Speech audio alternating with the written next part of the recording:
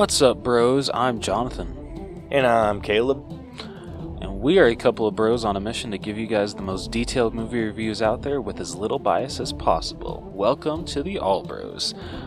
This week on the podcast, we got nothing for 4K Spotlight. My wallet thanks us, or thanks the internet, whatever. Or I guess the movie business? Yeah, let's go with that. One of those three. Yeah. So we'll be jumping straight into Through the Wall, where we got a surprising second trailer. I did not expect to get a second trailer this fast.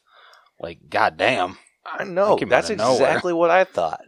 Yeah. Considering the first trailer just came out a month ago. But hey, I'm cool with it because honestly, it's a better trailer and it gets you way more hyped for the movie, and hopefully it silences some of the haters. Probably not. Yeah, true. But anyway, after that, we'll be moving on to our headliner of the evening, which will be our breakdown of Disenchanted, the sequel to Enchanted. If you couldn't have guessed that. But yeah, what do you say we get started, Caleb? I say, let's do it.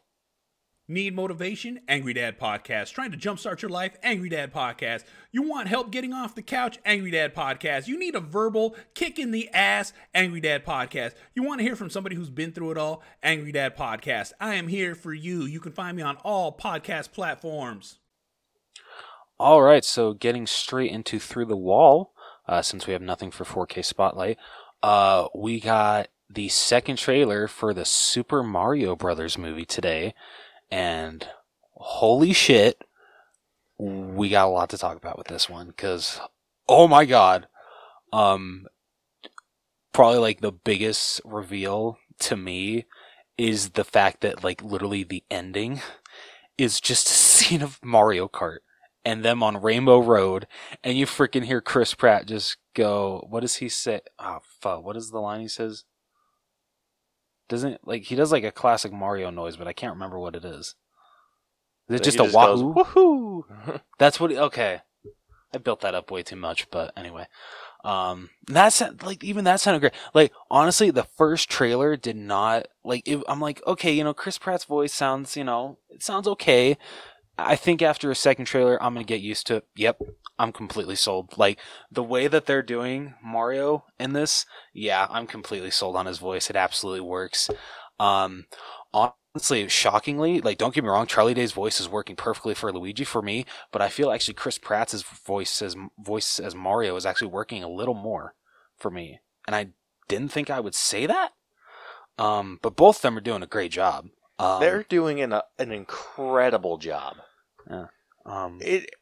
This is going to be a funky movie.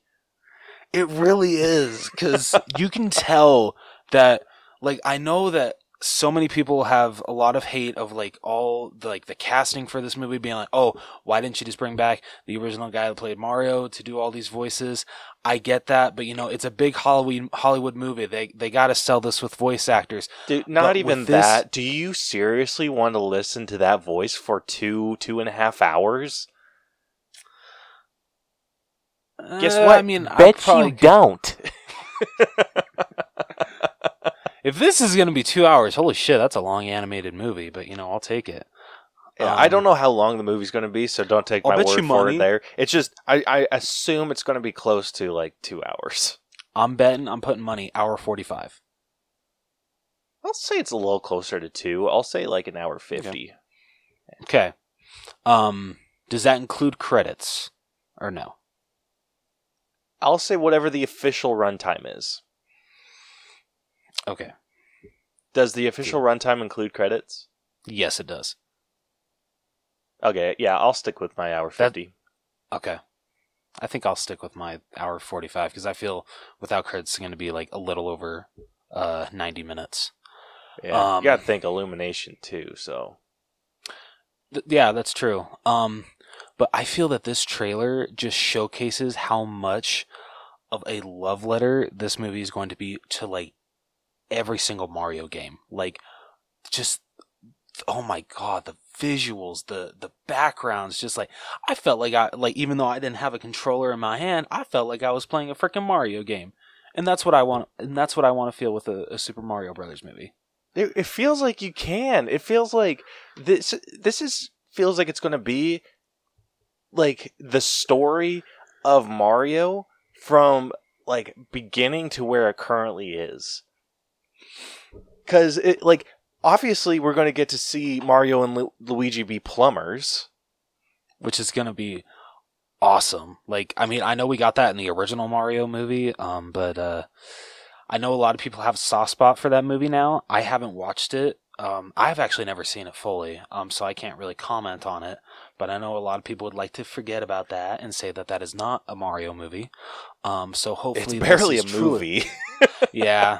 So hopefully this is truly the Mario movie. But hey, you got to give that movie props for the fact that like they they gave Mario the last name. Like they really are the Mario brothers because it's Mario, and Luigi Mario. Dude, that is probably the worst decision ever made. I still laugh. You know what's probably a close second? Well, just because I don't know. It's so it's what's the word? Uncanny or just like cringe-inducing. Even though I really enjoy the movie in Solo, when he's like he goes up to that guard and he's just like, "Oh hey, what's your name?" "Oh, Han." It's like, "Last name?" "Oh, I don't have a last name. I run Solo." Han Solo. I'm like, Jesus Christ.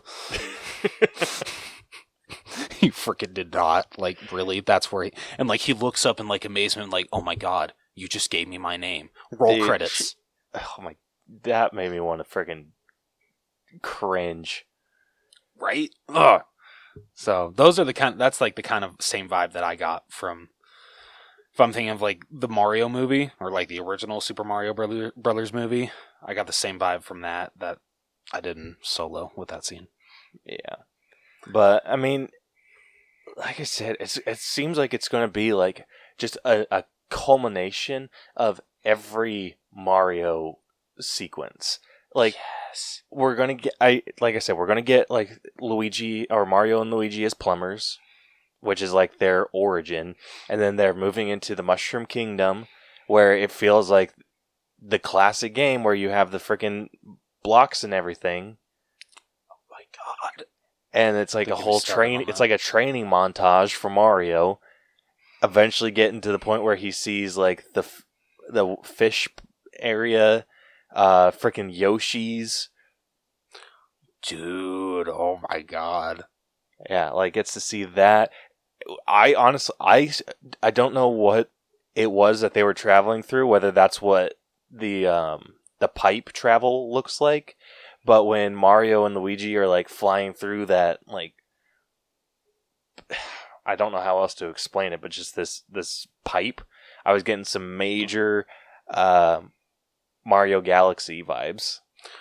Dude, yeah, straight up, like when Princess Peach was just like, "Oh, like there are so many galaxies out there." I'm just like, is that a reference to Super Mario Galaxy? Or are we gonna get an appearance from Rosalina in this movie? Huh? Oh, that'd be the shit. That would be amazing. Yeah, and then we get freaking Mario Kart. Dude. Although I was disappointed that Luigi was not in there. At least I didn't see Luigi. I bet he will be. Okay, I brought this up to Caleb after we both watched the trailer. It seems to me that from these trailers, Mario and Luigi are not going to be spending a lot of this movie together. And I don't know how I feel about that. I could be wrong, but just the way that these trailers are...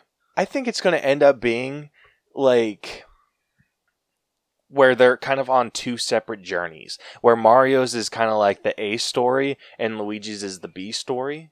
And then they eventually get the B story side. Yeah, I know, but they eventually like come together to like finish off the story. Because what I'm assuming happens is I don't even know, like what my guess would be. I think my guess would be that maybe there's like this.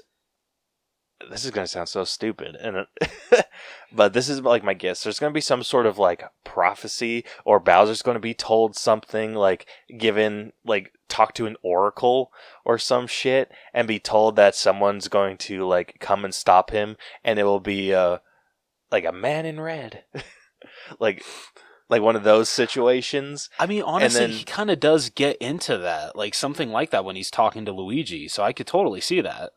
yeah. So I think he's getting some sort of prophecy.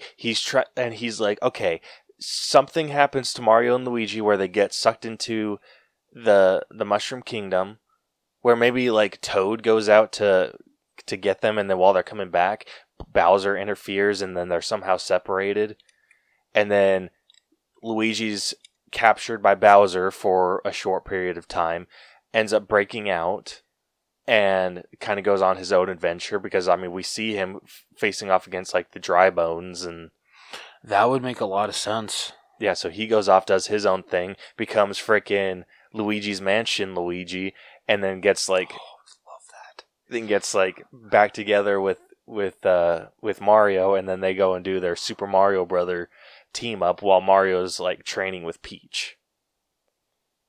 Okay, I think I can get behind that. Especially if they throw in some Luigi's Mansion. Oh yeah, I'm so sold.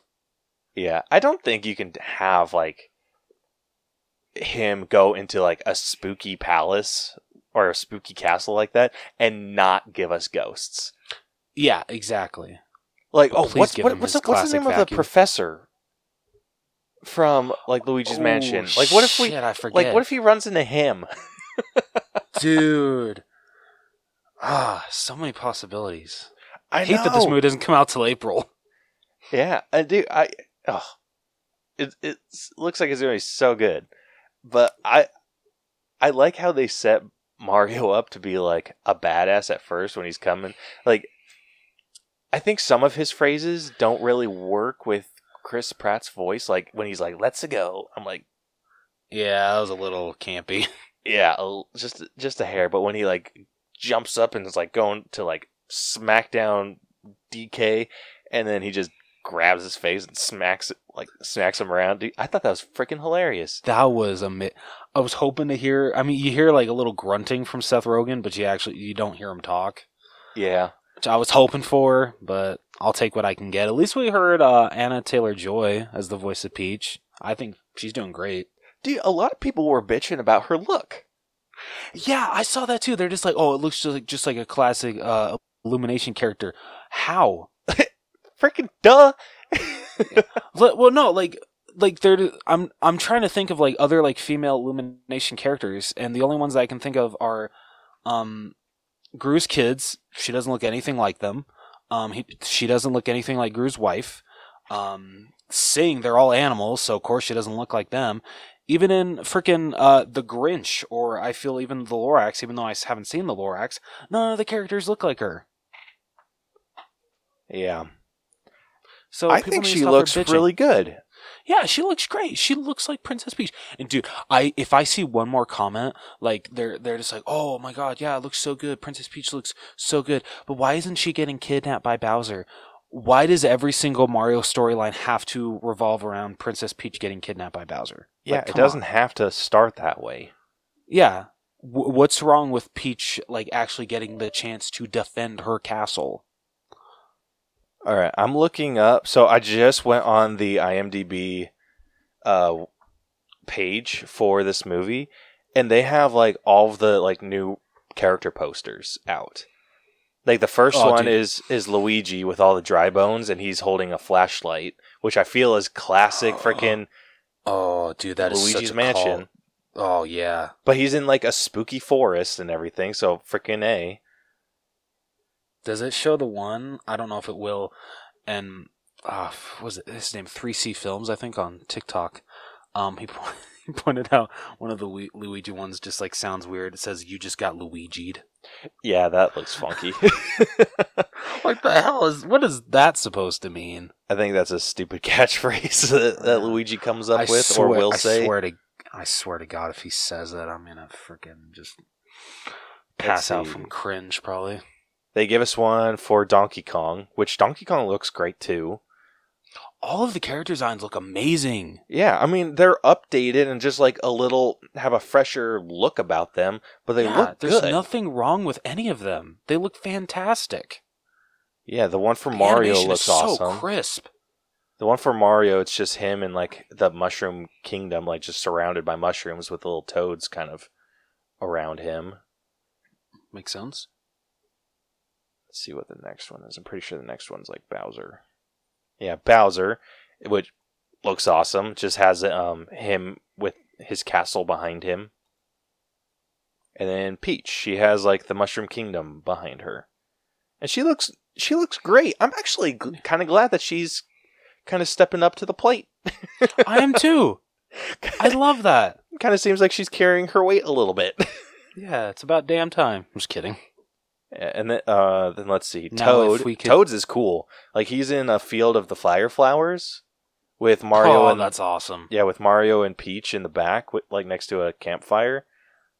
Like that's freaking sick. But this movie looks like it's going to be stunning. It really just looks like a love letter to every single Mario game that has come before. It. I mean, I know this is a movie, but still. Like the fact that they're even throwing in freaking Mario Kart. Like, oh my god. Yeah, that's going to be the shit.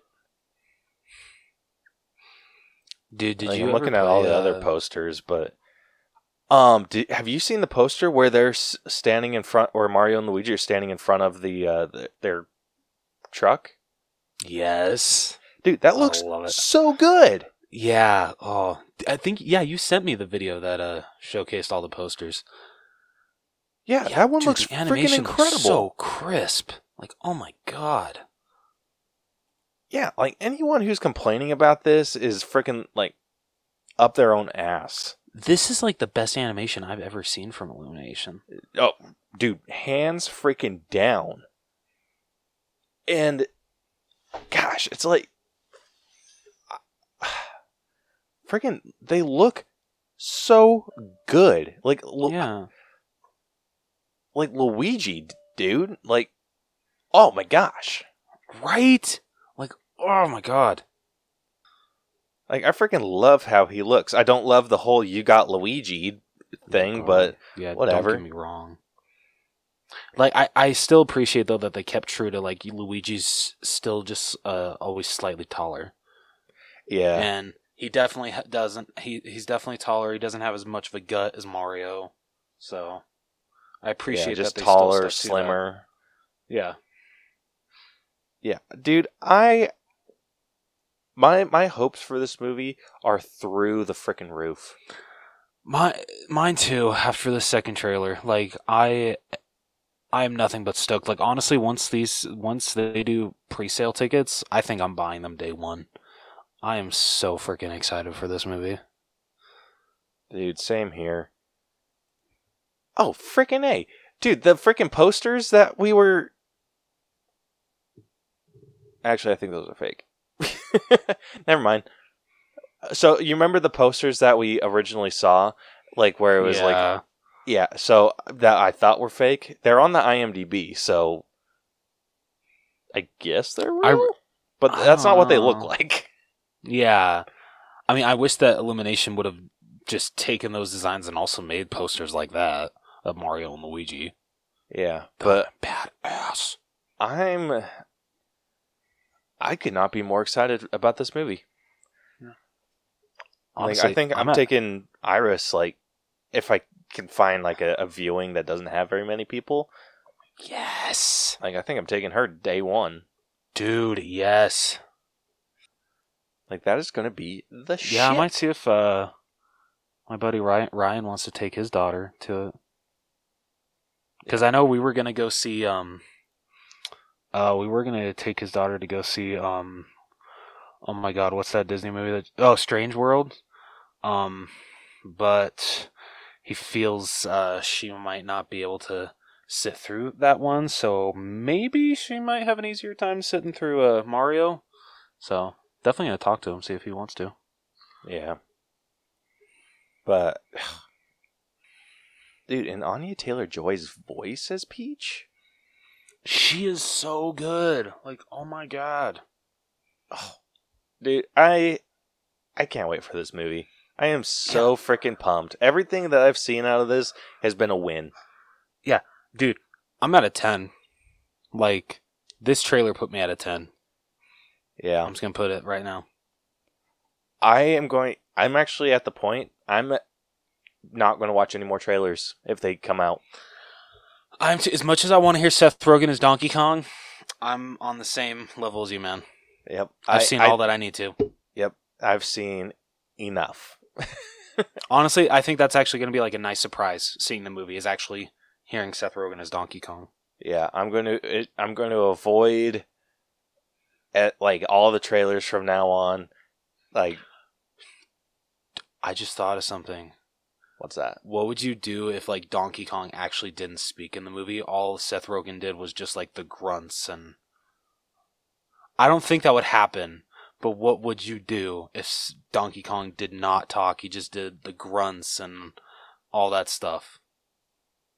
Did like the classic like ooh ooh ooh. Oh. I feel that's kind of like nothing against Seth Rogen, but isn't that kind of like overpaying an actor? Although I guess they do pay freaking Vin Diesel just to say I am Groot. True. Dude, now you got me questioning it. Because, like, Donkey Kong doesn't talk in his games. People talk to Donkey Kong. Oh, that's true. I forgot. Son of a bitch, we might have just cracked this code. Shit.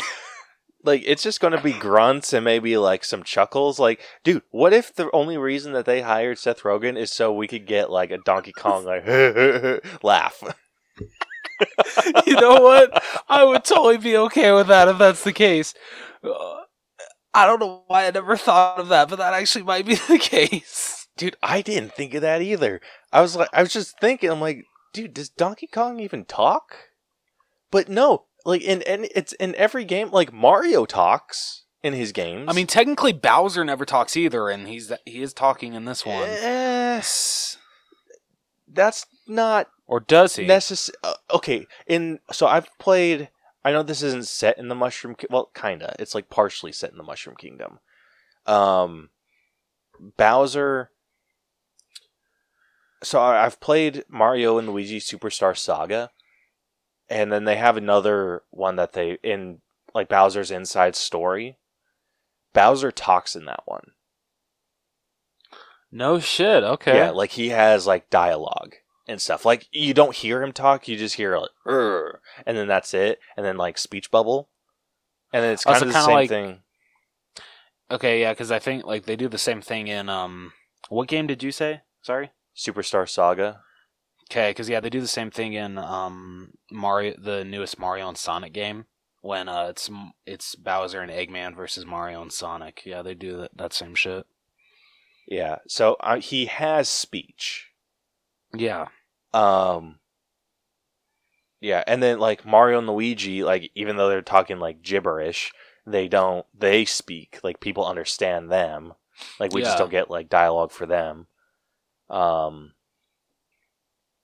Dude, like Peach talks, Toad talks, but Diddy Kong talks. Huh. I know Cranky Kong talks, but I don't know if I've ever heard Donkey Kong talks. Dude, like I literally know like nothing about the Donkey Kong franchise. All I know is Donkey and Diddy. That's it. I don't know any of the others. Yeah, so the old, like I'm assuming the old monkey that was standing next to Peach during Donkey Kong and Mario's battle. Yeah. I'm assuming that's Cranky Kong. Okay. Which Cranky Kong is just kind of Donkey Kong's grandfather, I think. Okay. All right. But yeah, Donkey Kong doesn't talk, as far as I'm aware. I will have to... So, Dude. Brielle has played more Donkey Kong games than I have. Okay. She had like the GameCube growing up and Nintendo 64 and all that good stuff. Okay, yeah, because like honestly, I wasn't introduced because I never played Nintendo really as a kid, only at my friends' houses, and mostly like honestly, we just played Lego games together, so it was never really Mario games. So like honestly, I feel I wasn't introduced to not only to not only Donkey Kong but Diddy Kong until like freaking like I played Mario Kart Wii and Super Smash Brothers Brawl. Yeah, so I played a Donkey Kong game on the... I want to say the Nintendo DS. Okay. And through that whole thing, like I said, people talked to Donkey Kong, but I think Diddy was the one that was doing most of the talking, and he was just like, "Come on, Donkey Kong," or "DK," or whatever, and then they would go off. But I don't think Donkey Kong ever talked, so I think I'll be a little bit more upset if Donkey Kong does talk. You know what? Same, because I would absolutely be okay if just hearing the whole freaking movie. That would make the movie that like I would have to give 100 for acting if that's what they ended up doing. Straight up, Seth Rogen would be my number one pick for acting. Not Chris Pratt, not Charlie Day. It's freaking Seth Rogen. If Donkey Kong doesn't talk the entire movie, I don't care what his performance is like. He's number one for me. Yep. Even calling it Jack now. Black. Yep. Yep. We'll have to do top 4 because number one is already set in stone. So I'm pumped. I'm so pumped for this movie, dude. So are you at a 10 as well, or are you absolutely lower? Now that we've come up with that theory about Donkey Kong, I'm so pumped. Oh my god. Everybody listening to this, just remember, if Donkey Kong doesn't talk, we're the ones that made that revelation. Yep, we called it. Just remember that. Yep, we called it. So, no need to thank us. So, I think I'd be pissed if, like, at the very end he has dialogue. It's like the entire movie he doesn't talk, and then like an a mid-end credit scene, they're just like he has like conversations, and I'm like, damn it! Like Diddy Kong shows up, and he's just like, Diddy, son of a bitch! Damn you, Nintendo! Well, anyway, if you guys haven't seen this trailer, go frickin' watch it. This is such an amazing second trailer. Do it, and you're cool. Yeah. I mean, but I've never been cool, so I probably don't know what cool is. Oh, man, I'm beyond pumped, and I could talk about this all frickin' day. Yeah, same here. But we should probably get into our headliner of the evening, which will not gonna spoil anything, but we definitely had some more nicer things to say about the Mario movie than this movie. So, without further ado, Caleb, what do you say we get into our headliner? Say let's do it.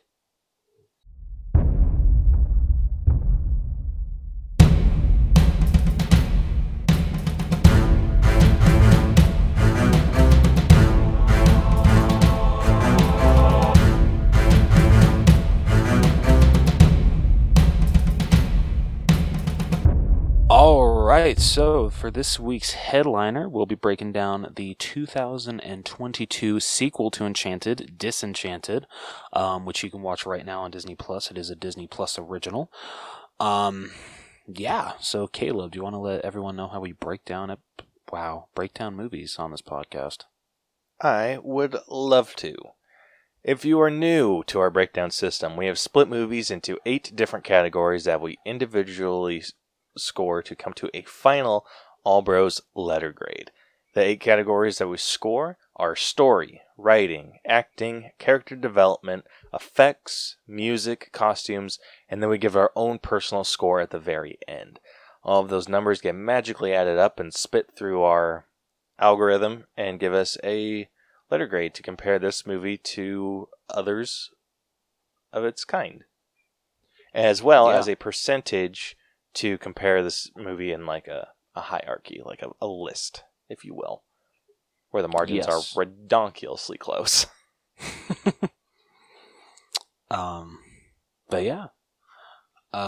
So if you guys have not watched Disenchanted yet, I'm about to spoil the whole damn thing. So if you don't want the sequel spoiled for you, turn away now. And if you're unsure, you're probably fine. Yeah.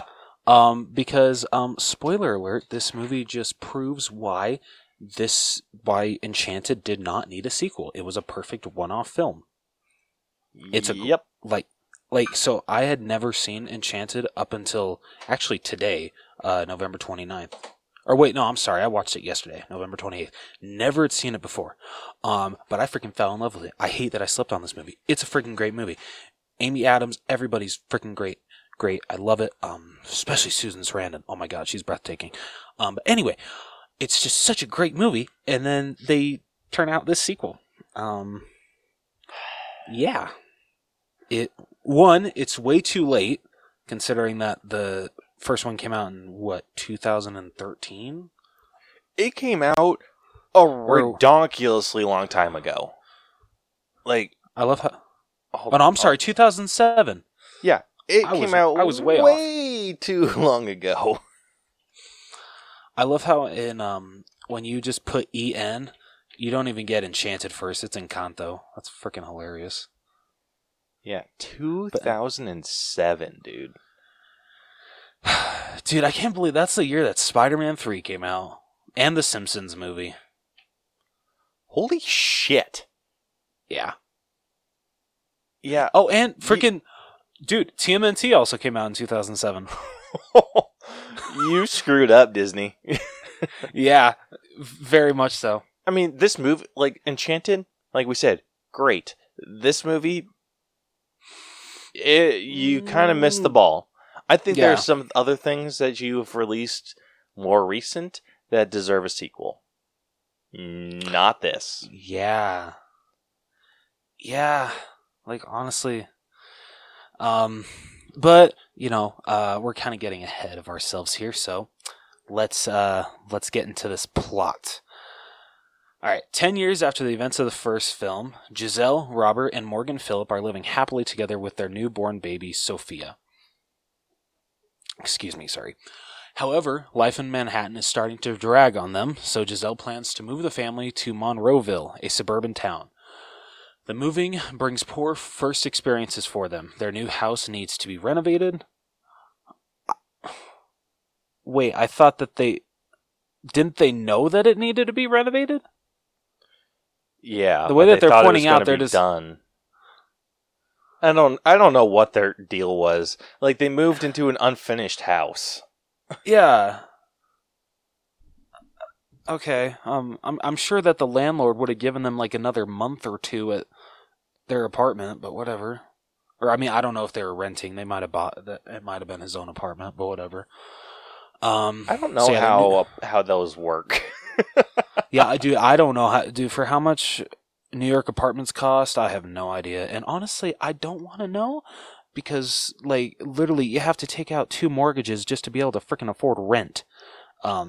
For a New York apartment. Dude, it's ridiculous. Yeah. I'm so afraid of New York because of how expensive I hear it is.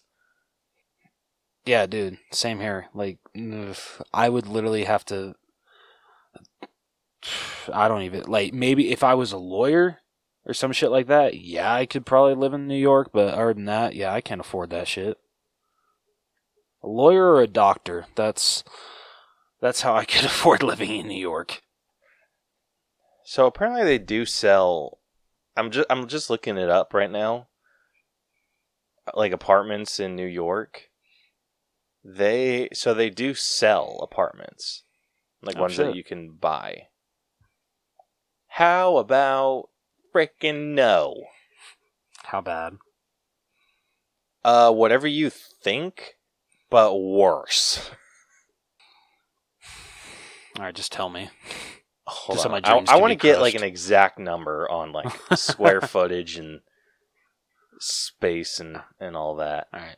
Do you want me to keep reading while you figure that out? Okay. Oh, you got it? Okay. Yeah. Alright, let's hear it. Okay, it doesn't have square footage available. Damn. But it does. So it's a studio apartment with 1 bathroom. Okay, dude. Speaking of like the whole 1 bathroom, have you seen those New York apartments that are literally like the rent is like decently cheap for New York, but literally all the tenants on the same floor have to share the exact same bathroom. They don't have a bathroom in their apartment. Yeah, dude, it's a community bathroom. That's Spider-Man 2 and Spider-Man 3 level shit. Yeah, dude, F that. I'm sorry. I don't care how much more I have to pay in rent. I have to have my own bathroom in my apartment. I am not doing a community bathroom. For that. Yeah, absolutely not. Okay, so I have to assume. So I'm looking. So this is a building on whatever, like 31st Street is. So this is like, I'm assuming, the heart of New York City. Oh, God. So I have to assume. So a 2-bedroom apartment is 856 square feet. Okay. A 1-bedroom is 499 square feet. I can only assume that a studio apartment is less than 500 square feet. Yeah, I would assume so. Okay, so less than 500 square feet, which is not a lot. No. Like, I'm trying to think. That's less than half of my place in Provo. Jeez Louise. Oh, my God. Yeah, that's probably the two. So that's probably the 2 bedrooms combined into one, and the bathroom. Oh, good Lord. And even that might be over the 500 square feet. Like, that's pushing it. Yeah. Anyway, so a studio apartment with 1 bathroom. What do you think the rent would be on that? 2,400. 35? 42. Like a little lower? 43. 43. Oh my God. I'm paying almost $4,500 a month to barely have any walking room. Yep. And that's without a bedroom. Oh my God. That's a studio freaking apartment. If you want a good amenity like a freaking bedroom, like that takes your rent up another 1,000. So literally you can't have a living room. It's just like walk in, here's my bedroom. That's it. Yeah, pretty much. Does it even have a freaking kitchen? Let's see. I'm going to assume no. That's like bullshit if they don't even give you like a freaking fridge and a stove. Like, come on. Yeah, they're showing all like the amenities. They don't have like a floor plan. Ah, damn. Come on, bastards. Oh, okay. That is horse shit. What? So it's not even like a full kitchen. It's kind of like what we have in my house. Okay. Where it's like a sink, oven, and fridge all along one wall. Okay. Yeah. But let me guess, half the size? Easily. Dude, we have maybe, I won't say triple, but over double the size. Jesus. So, a 1-bedroom apartment. How much? So, like I said, it's 1,000 more. That's so on the low end of the spectrum, you're paying $5,250. Oh my God! On the high end, you're paying $5,625. And don't even get me on a 2-bedroom. 2-bedroom, 856 square feet. So that's actually really close to the first place in Provo that I lived. Okay, I remember that one. There, I was paying $850, maybe $900. You want to take a guess at the freaking cost of a 2-bedroom, 1-bathroom apartment in New York? $7,500. Dude, you're right on the freaking money. I don't like being that close to 10 grand. Yeah, $7,530. Oh my God, I'm paying almost 10 grand for a 2-bedroom apartment? A month.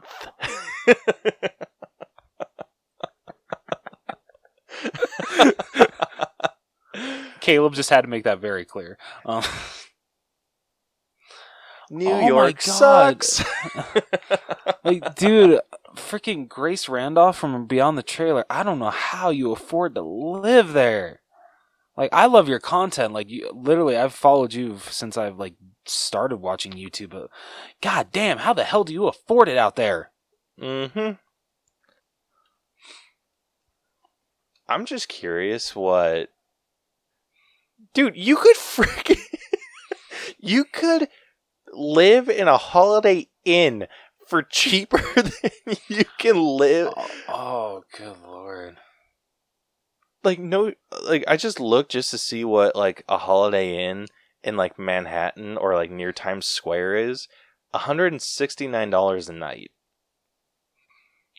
That's actually, like, really cheap, in my opinion, for New York. Yeah, so let's just, That's for like a shits and giggles, steal. $169 a night for a month. So let's say 30 days. That's still like $5,000. Never mind. Damn it. All right. Actually, We how we much thought we how could much save space money. is that though? Like, because I bet you Holiday it's still more than Inn- a studio apartment. Probably. Oh my gosh, you can get it for... Let's see. You can get it for like $150 if you go through Muse Trip. Hell yeah. Yeah, New York, you can go jump in a creek or fall into the ocean for all I care. Damn. Oh my god. Anyway, yeah, if they do the idea of buying an apartment, you can go to actual hell. Oh shit. Anyway, they have enough to afford a freaking castle after selling their apartment. Yeah. So yeah, like you said, their new house needs to be renovated. Robert has to commute to continue his job, and Morgan feels like an outcast at her new school. Classic cliche teenage problems. Okay, dude. That... I don't like using this term. This just shows how pussy whipped Robert was. He has to commute at least an hour, right? Yeah, I think. Yeah, so he has to commute 2 hours a day for his wife that just got a little overwhelmed with the city. His daughter didn't want to move to the countryside. No. It's like there's no good reason why they moved there other than... Yeah. I've got one good reason. What's that? Amy Adams. Come on, Amy Adams is hot. I'm just going to say that right now. She is arguably like the hottest redhead working today.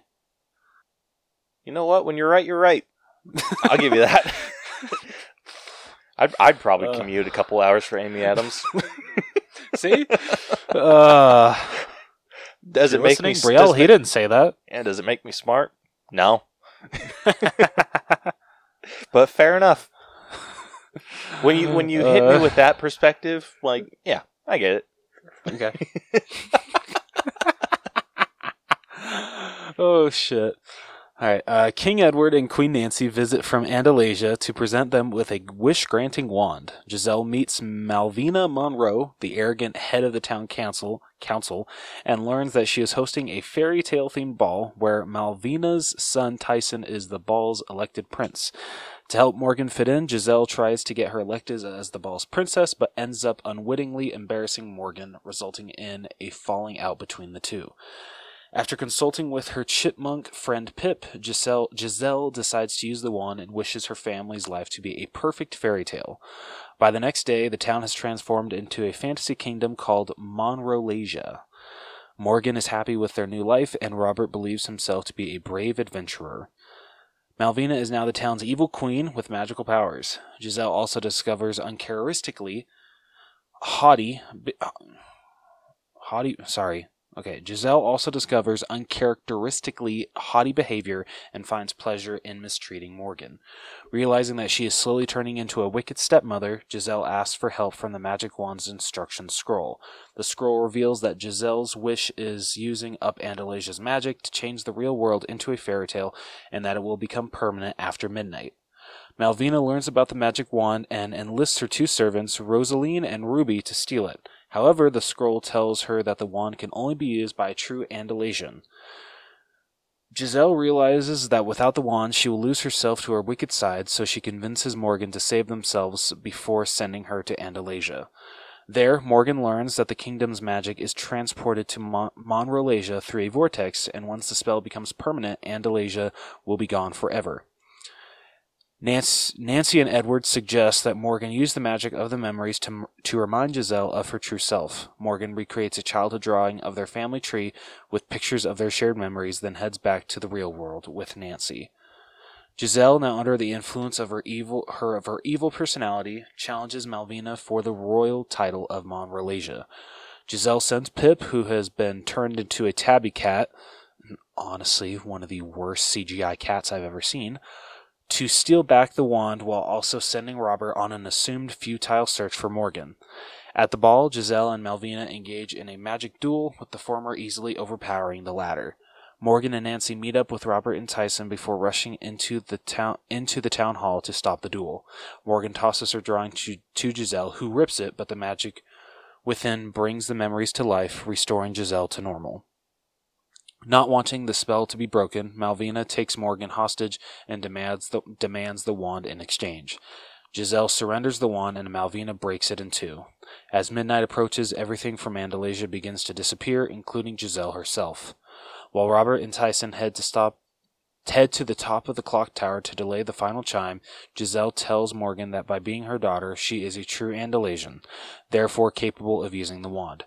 Morgan wishes she were home with her mother, just as Malvina attempts to make the clock tower chime before it was destroyed. Morgan awakens in their house and finds everything normal again. Only she and Giselle are aware of the events, while everyone else believes it to be a dream. Giselle apologizes to Malvina for stepping over her plans, with Malvina allowing Giselle to join her council. Sometime later, Robert has moved his practice to Monroeville, Morgan and Tyson have started dating, and Nancy and Edward arrive for another visit to the Phillips in their now happy life.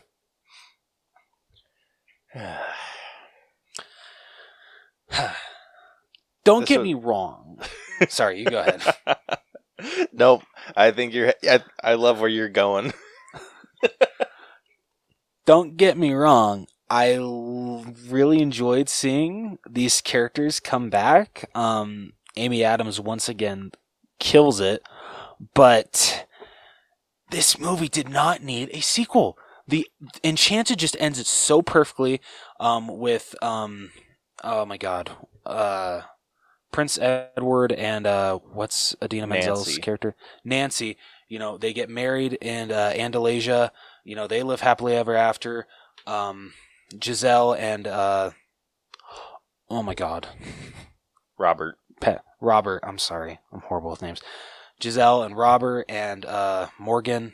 Morgan live happily ever after in their apartment. Giselle becomes like a real mom to Morgan, which is wonderful. I love that. It's just such a perfect ending. And then we get the sequel that, you know, you get Morgan being a teenager and her being like, oh, she's not my real mom. Or even though I love how like at the beginning, she like is calling her mom, it seems like everything's fine. And then like halfway through, she's just like, she'll never be my mom. She's just my stepmother. How can you just not realize that, Dad? Like, dude, this movie was so freaking cringy.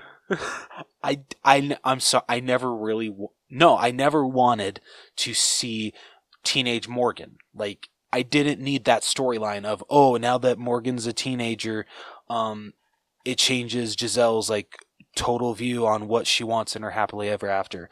And then, like, really, was there a point of them even having a child together? The freaking, I honestly already forgot their daughter's name. Didn't add anything to the story. She was just there. Also, did did she look? I know this will go into effects, but did she look like CGI in some scenes? A little bit, yes. Okay, I'm not the only one. Like, she legit looks CGI. And then freaking Patrick Dempsey's character, what's his name again? Robert. Dude, Robert. He was a complete and utter buffoon. Yeah, I was telling Caleb, you didn't even need him in this sequel. This is like a slap in the face to Patrick Dempsey, who is an amazing actor. But they literally did nothing with his character in this. Like, literally, once the whole fairy tale thing takes over, he's just like, oh yeah, I gotta, go on an adventure to, like, be the man of the house, and that's literally all that you get from him. Like, cool. Dude, they just needed to change one aspect to him to make him infinitely more interesting. What's that? They just had to give him his memories of the real world. Yes! That's all you had to do, people. You just had to give this lawyer that doesn't know any better... Like, you could have had the exact same storyline. It would have been way funnier if he knew what the hell was actually going on. Like, if his memory wasn't altered where he remembered, like, oh, this isn't right. That would have made it so much funnier, in my mind. Yeah. No, I agree. Like, even the part where he's, like, trying to, like, vanquish the foul beast, even though, like, that whole scene is, like, played for comedy, I didn't laugh once. I didn't either. I think it would have been funny if like I said, if he had the memories of the real world and was just trying to, like, play along with this storybook fantasy and just like, okay, I guess this is what I have to do. And then that would have been so great. Yeah. How funny would that have been? Dude, I was going to laugh my ass off if when he gets blown away by the beast, as he's, like, flying through the air, I'm like, God, imagine if, like, he just, like, got burnt to a crisp and died. Imagine if that was how ballsy that would have been of Disney. Congratulations, you killed your husband. Good job, Giselle. We're all so proud of you. Dude, this movie, like you said, did not need to happen. It felt all over the place, too. It really did. Like, it never seemed to follow one person for very long. Like, we got a little bit of Giselle, and then she kind of got put to the back burner for a little while. And then it followed Morgan for a little bit, and then, like, it's just jumping around from person to person. I'm like, freaking pick a lane. I feel the three that it really tried to focus on were, Giselle, Morgan, and Malvina. Those were the three that it really tried to, like, balance the focus on, but it didn't work. Nope. Take a note from the first one where they only focus on Giselle. That's how it should be. Yeah, you focus on one character and give, like, a side B story. Yeah. Like, honestly, I think this would have worked with a pure focus on Giselle and maybe Robert. Yes. Yeah. But I think they just try to balance way too much. And get, like what you said, give us a story that's completely unnecessary. Yeah. Yeah. And that really sucks saying because the first one is so good. Yeah. But it's like you said, the first one ended perfectly. And then it's like, oh, but here's a little road bump. Boop. Oh, now we're back to happily ever after. Can we talk about the ending of this one, though? How when they close the storybook, you see, I think it's a fly, or no, it's oh my God, is it a firefly that closes the book? And it actually, like, winks at the camera. I'm like, I swear to God, if there's a third one, where can you take a third one? Worst. Yeah, I'm like, you did not just frickin' wink. No, do not try to set up a third one, because there's literally nowhere else you can go with this. Like, Morgan and Giselle have an understanding. Robert's just there. I'm sorry, he is. Like, he actually had a story in the first one. He actually had character development in the first one. He has nothing in this sequel. Dude, honestly, if this movie was to have, if this movie just like needed to be made, you know what it needed to do? It needed to go to Andalasia and focus on Edward and Nancy. I would have loved that. Yeah, like Yeah. Giselle, Robert, and Morgan have to go to Andalasia to help Edward and Nancy because they are having marital problems. Yeah, that, you know what, and honestly, that would actually make a lot of sense considering that, she's coming from the real world, he's an animated character. To him, it only, like, true love, you see someone that, true love's first kiss, that's all you need. Whereas in, like, the first one, Giselle realizes, like, hey, like, that's not really all it takes to actually love someone. You need to actually get to know them, go on a date, all that stuff. And I would have loved to see Nancy's version of that being like, hey, we might have rushed into this. I don't know if this is really going to work out. And like you said, yeah, bringing Robert and Giselle into Andalasia, and yeah, that would have been a way better idea for a sequel. Yeah, it would have made sense. You could have kept the name and everything. Yeah. And you just needed to make the 2D animation not suck. Yeah, dude, when when it first showcased Andalasia in the beginning, I'm like, okay, I get where Caleb's coming from. It doesn't look as good as the first one, but it's not bad. It's when Morgan is transported into Andalasia, I'm like, yeah, this is definitely not as good as the first one. Yeah, and we will be getting into that. But dude, the story was just so lazy. Like, honestly, another... I hated, because I love these two actresses, and I liked the characters that they were, but I feel that they were just throwaway characters, was, oh my god, her, Rosaline and Ruby? Yeah. Yeah, they freaking sucked. Yeah, I love the actresses, and they actually banter off of each other very well, but their characters are just so wasted. Mm-hmm. Gosh, dude, this could have been such a good movie, and one that actually felt like it needed to be told. Yeah, looking at you, Hocus Pocus 2.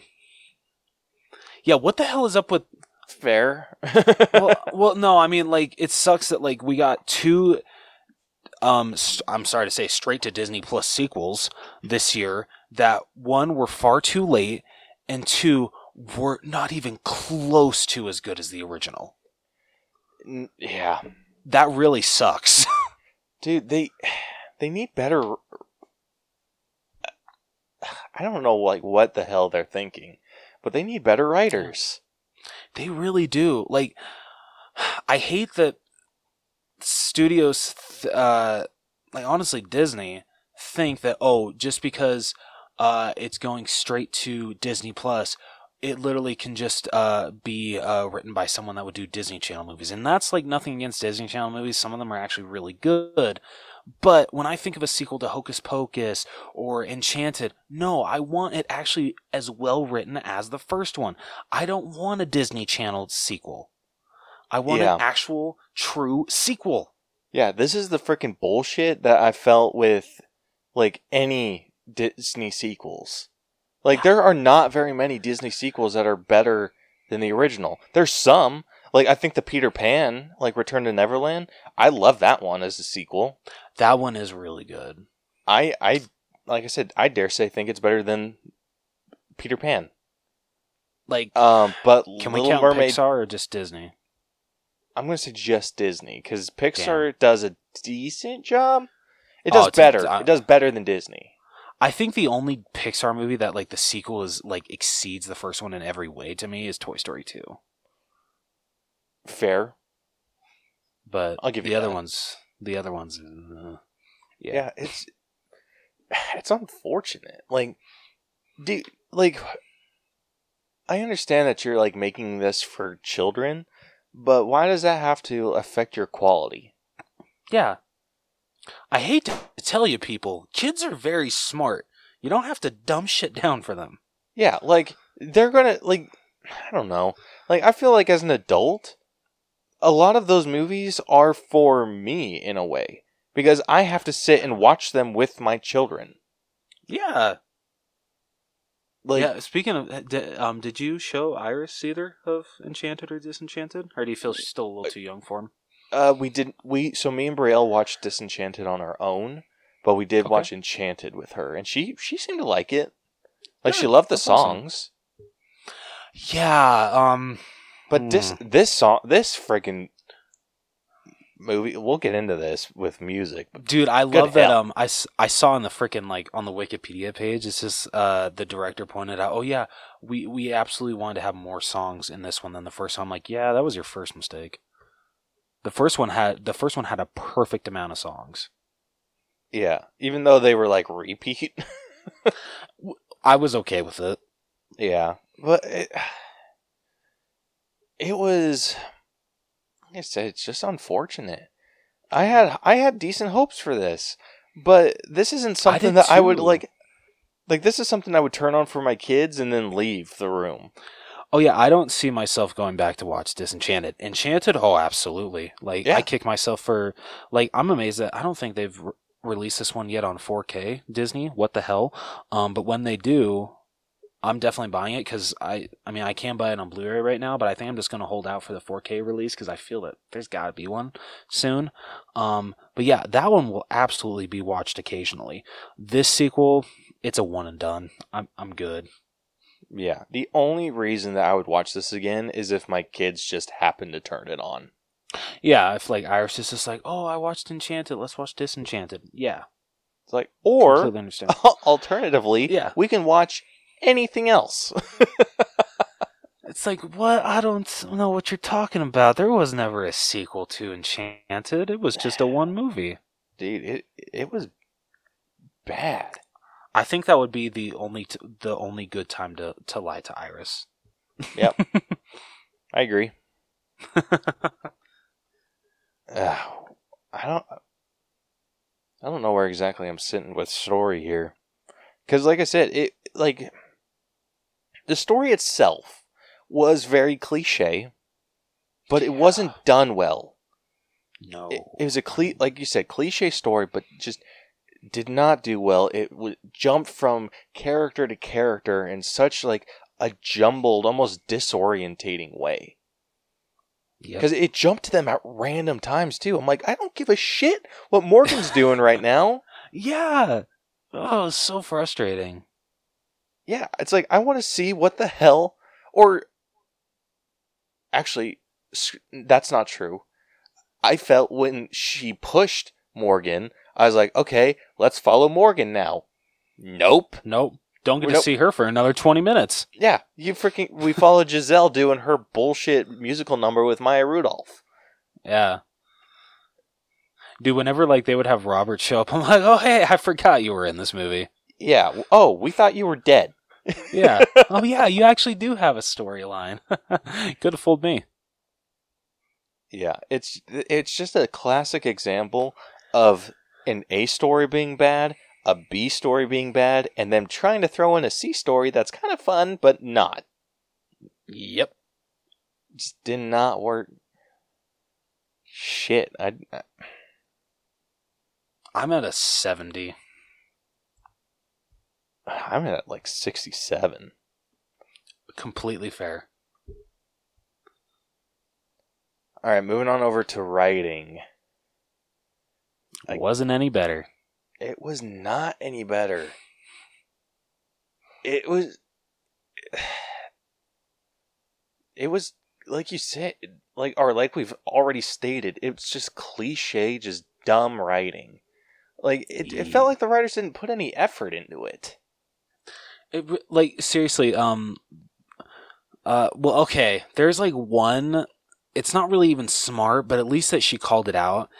When Morgan, it's like her first day at school, and since they have when they first get to their house, there's a sweet moment where Giselle, shows Morgan her room, how she decorated it, how pretty it looks, like she decorated it to her liking. It looks really, really nice. You can tell she put a lot of care into it. And Morgan loves it. But then, excuse me, movie got a movie. So she flips on the light. She flips on the light, and of course, the electricity's not good, so it starts a fire, and it burns all of her clothes.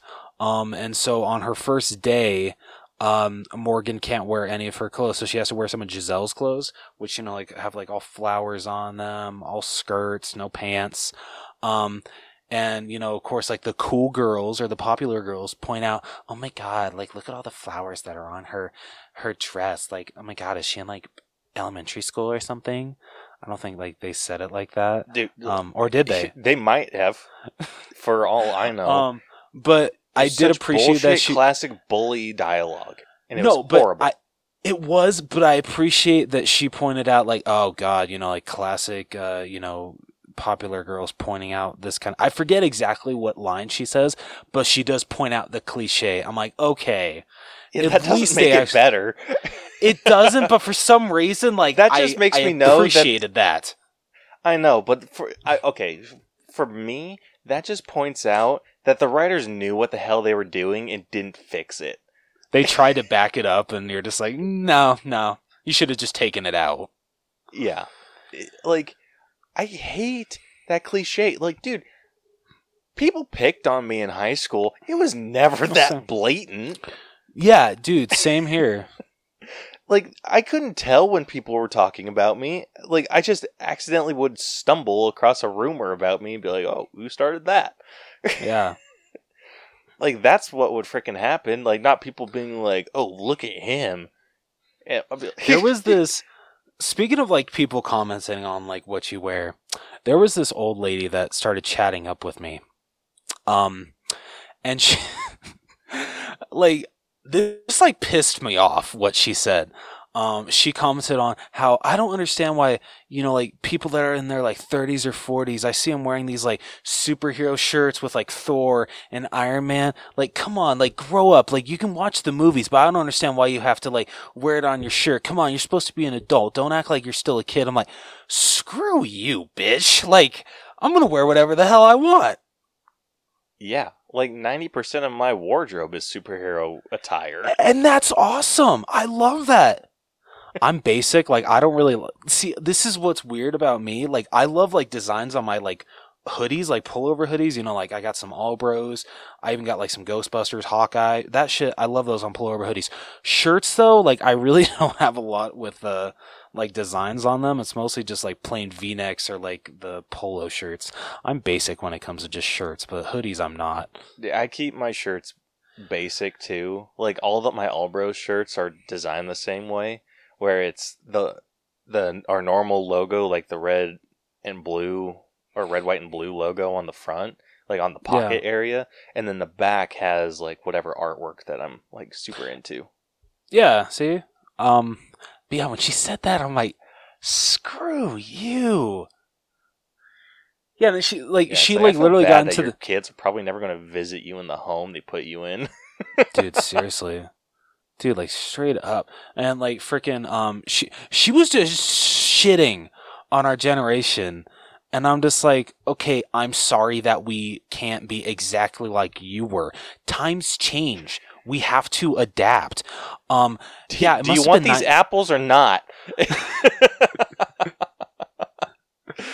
I don't have time to sit and talk to you about our generation. Crazy bitch. It's like, God, yeah. So it's like, come back to me when you're actually able to pay for a house out of pocket instead of having to take out 2 mortgages in this day and age. Yeah, freaking hell. Yeah. Dude, there's some old people that I really like, and then there are others that I just cannot stand. Yeah, right? Like, I hope your nurses are mean to you. Oh, dude. Like, straight up. But anyway, getting back to, cliches. Yeah. which is just complete, just straight. That should be the definition of the writing in this movie: cliche. Yeah, cliche and self-aware because they knew Yep. what they were doing, but they still chose to go the stupid route. Yeah, like, ugh. It's like they didn't put any thought into it. They didn't. Like where's the love that I felt the first one had? Yeah, dude, straight up. The first one just seemed to had so much care. It wanted to tell a very good fairy tale story, which it did. But this sequel was just was like, it cheesy? Was the dialogue cheesy then? Absolutely. I feel though it worked though because she was it absolutely just worked in she favor. had just got she just got transported out of a fairy tale story. That makes complete sense that it's going to be that kind of writing. This one, considering that she's been living in New York City for 10 years, the writing that is around her and even the writing that comes out of Giselle's mouth or the lines that come out of her mouth, it shouldn't be this cliche. You've had 10 years to adapt to how New Yorkers talk, how us in this world talk. Yeah, come on.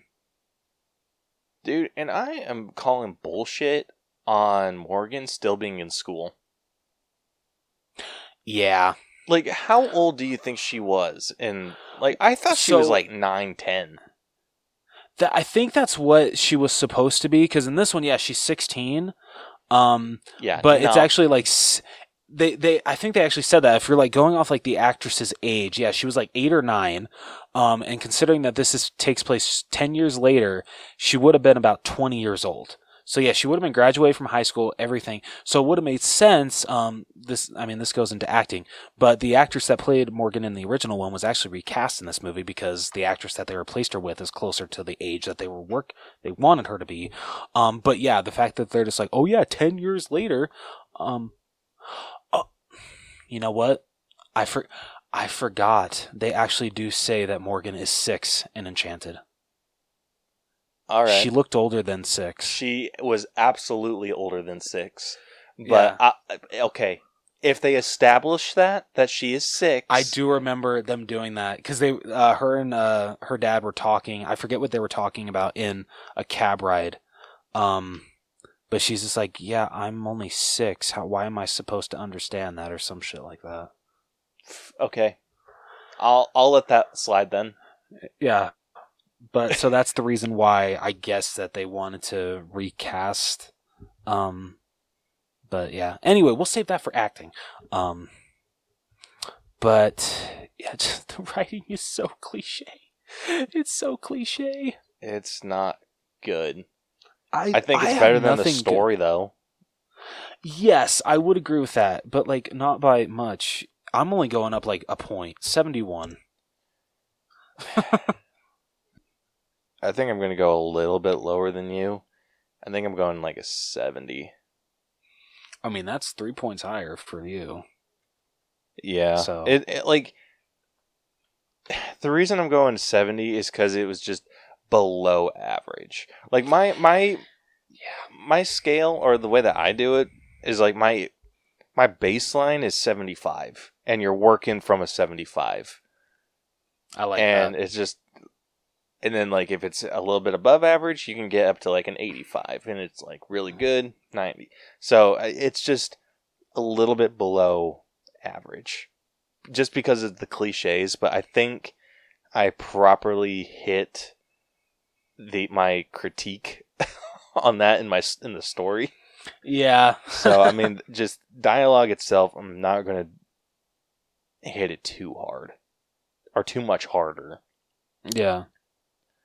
All right. In acting, we have Amy Adams, who played Giselle, Patrick Dempsey, who plays Robert, Maya Rudolph, who played Malvina, Gabriella Baldacchino, who plays Morgan, James Marsden, who plays Edward, Adina Menzel, who plays Nancy, and then we'll throw in the other two: Yvette Nicole Brown, who plays Rosaline, and Jayma Mays, who plays Ruby.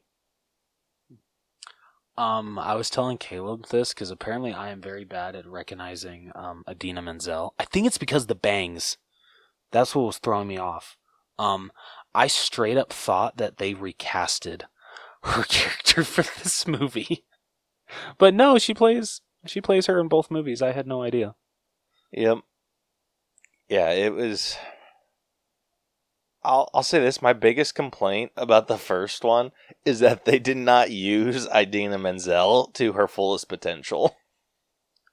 They didn't. I mean, I'm sure considering that came out in 2007, I don't know if she was really singing that much back then, so that could be the reason why. I don't know. She's professionally trained. Okay. Because I mean, Frozen came out what, like 5 years after that? Yeah. I'm pretty sure she's on Broadway now. Oh shit. Okay. Yeah. So I mean, she's had some serious acting, or not act. Well, I guess acting or singing. Like if she's on Broadway. Yeah. No. You got a point. But yeah, I will say I am glad that they used her a little bit more for singing in this. And I do think her songs were probably the best. Yeah, I'll fully admit I liked her Memory song better than, I'm sorry to say, the songs that else. Giselle got. Yeah.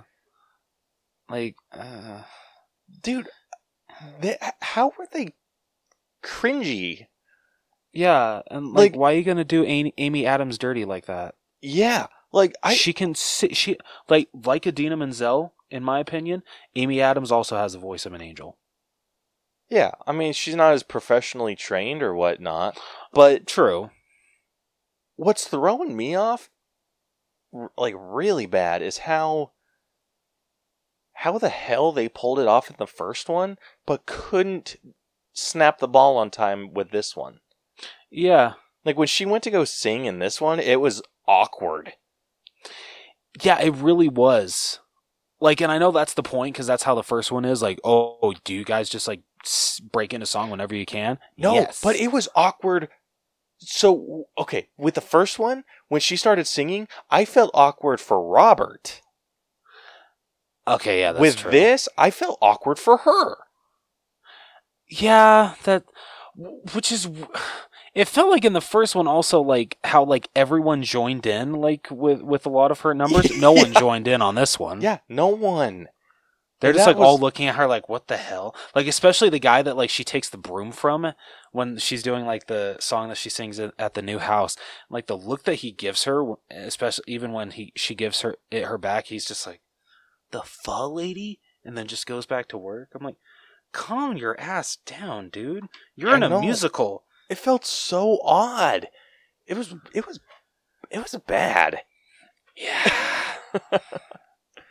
Because I think it's even Morgan that says the line, oh, I can't remember who says the line, but someone says the line in this movie that, oh, do all you Andalasians just sing whenever you're trying to get a point across, like you don't talk? And one of them's just like, yep, when we can.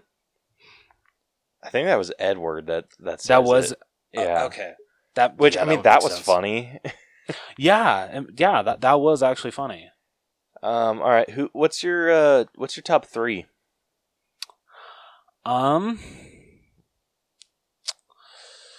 Number 3, I would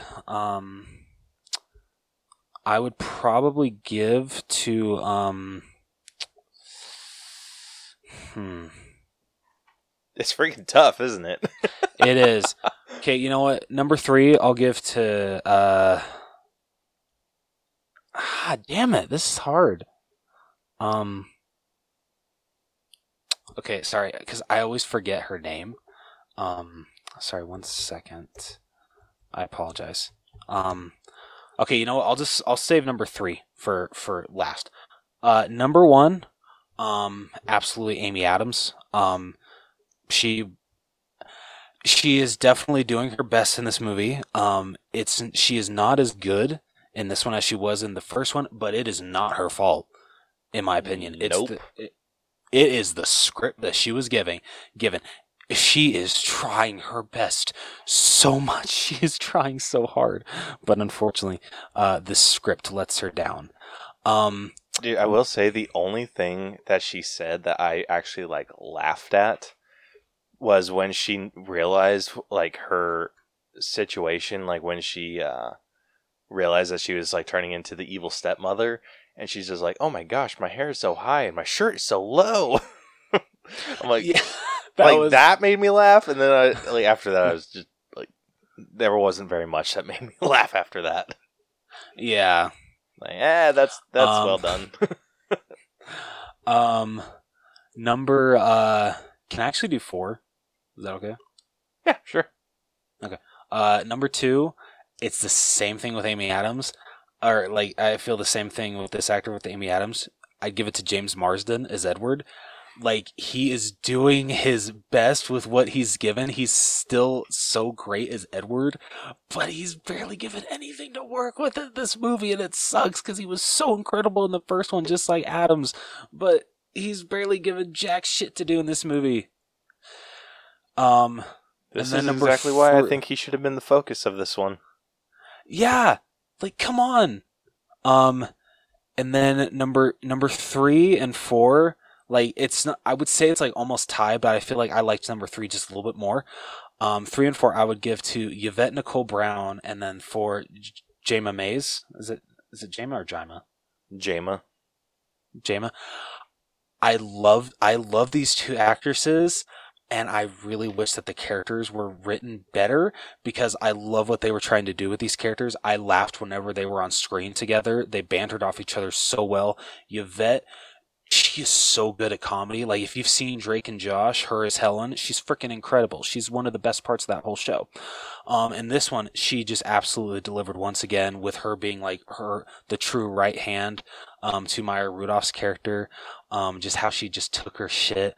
I especially love the part where towards the end, like when she's Maya's talking to Amy Adams, and she sees that her seat is vacant. She like starts leaning towards it. She's like, "Not your seat, okay." No. just the little shit like that. Like I freaking loved it. I love those two, and I just wish that they had more to do, and I just wish that their characters had more of a purpose. They really were just there to compliment Maya. I know that was kind of the point, and I did find it funny that both of them get turned into toads. That was a slap in the face for Rosaline, that she really thought Ruby was the only one that was going to become a toad because she thought that she was what is her actual name? Malvina's favorite, but it turns out she really hated them both. She thought that they were both dumb. So yeah, that's my top 4. That's fair. My number 1, I think I'm actually going to give to James Marsden. Dude, I don't blame you. I love it. Because he was the only one that like consistently felt exactly how he did in the first. Even though he was animated like way worse, like his voice like still projected, and he still like acted like how Edward was. So I loved it. Amy Adams, I'm giving a close number 2.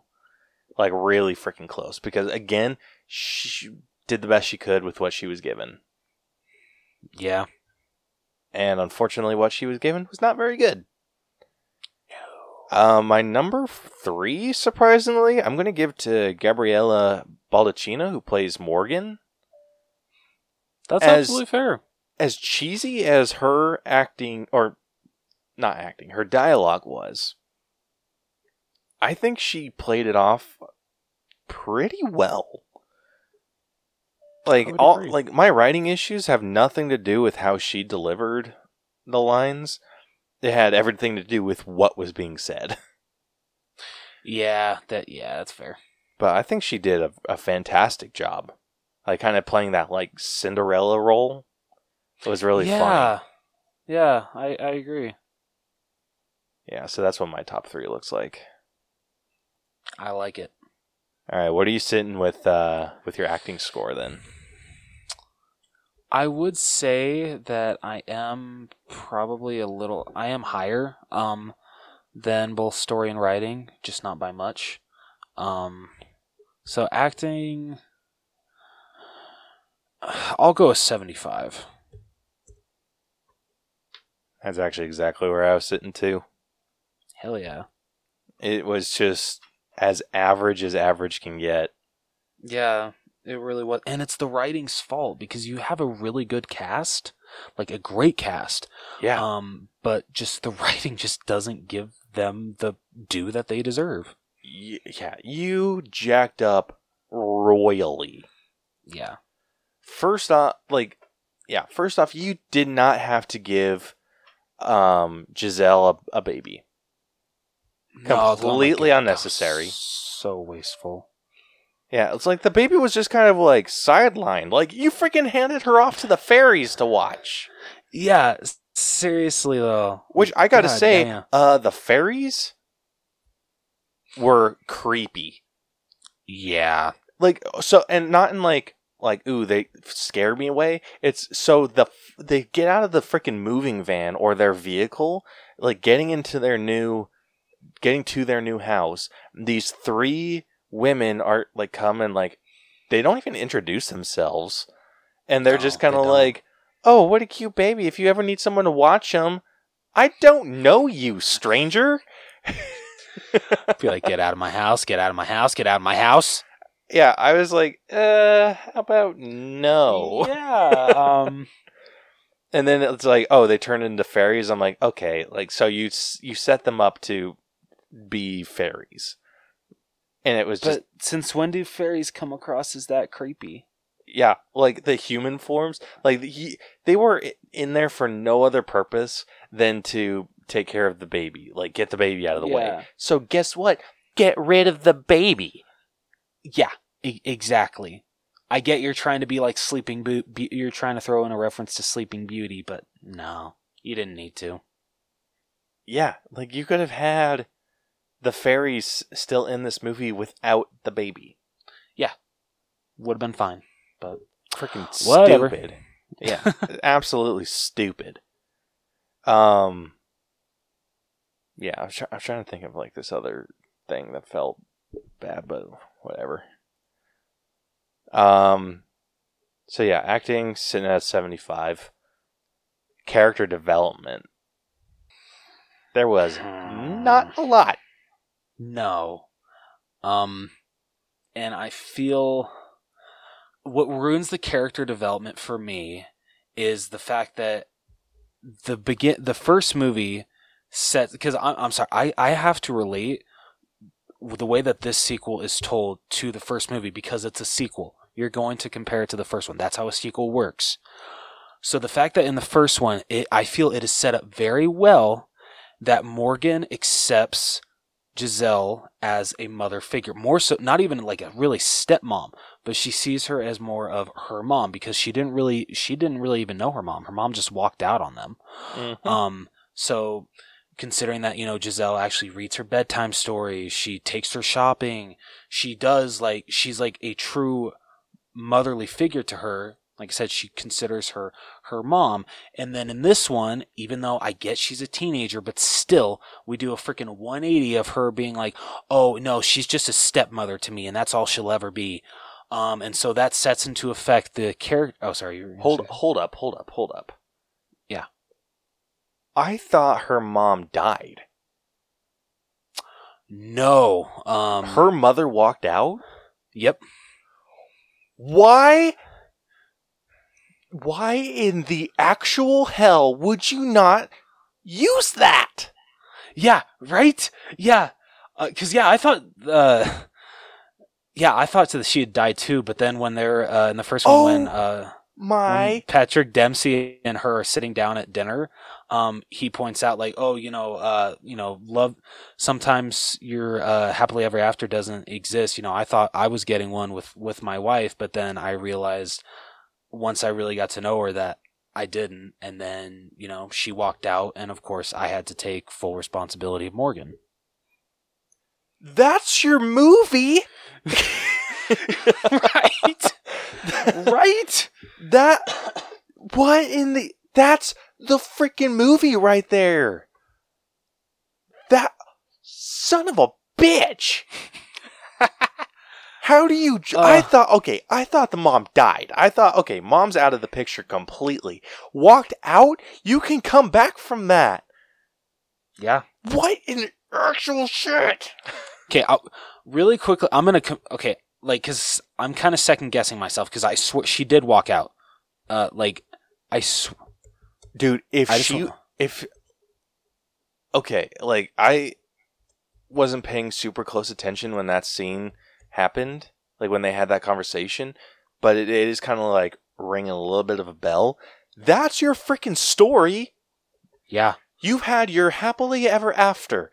You have a family in this new reality that you live in, and suddenly, here comes real mom coming in to like reclaim her spot, and then you can have this bullshit like, oh my gosh, dude, then you could have her be the evil queen in this like little messed up reality.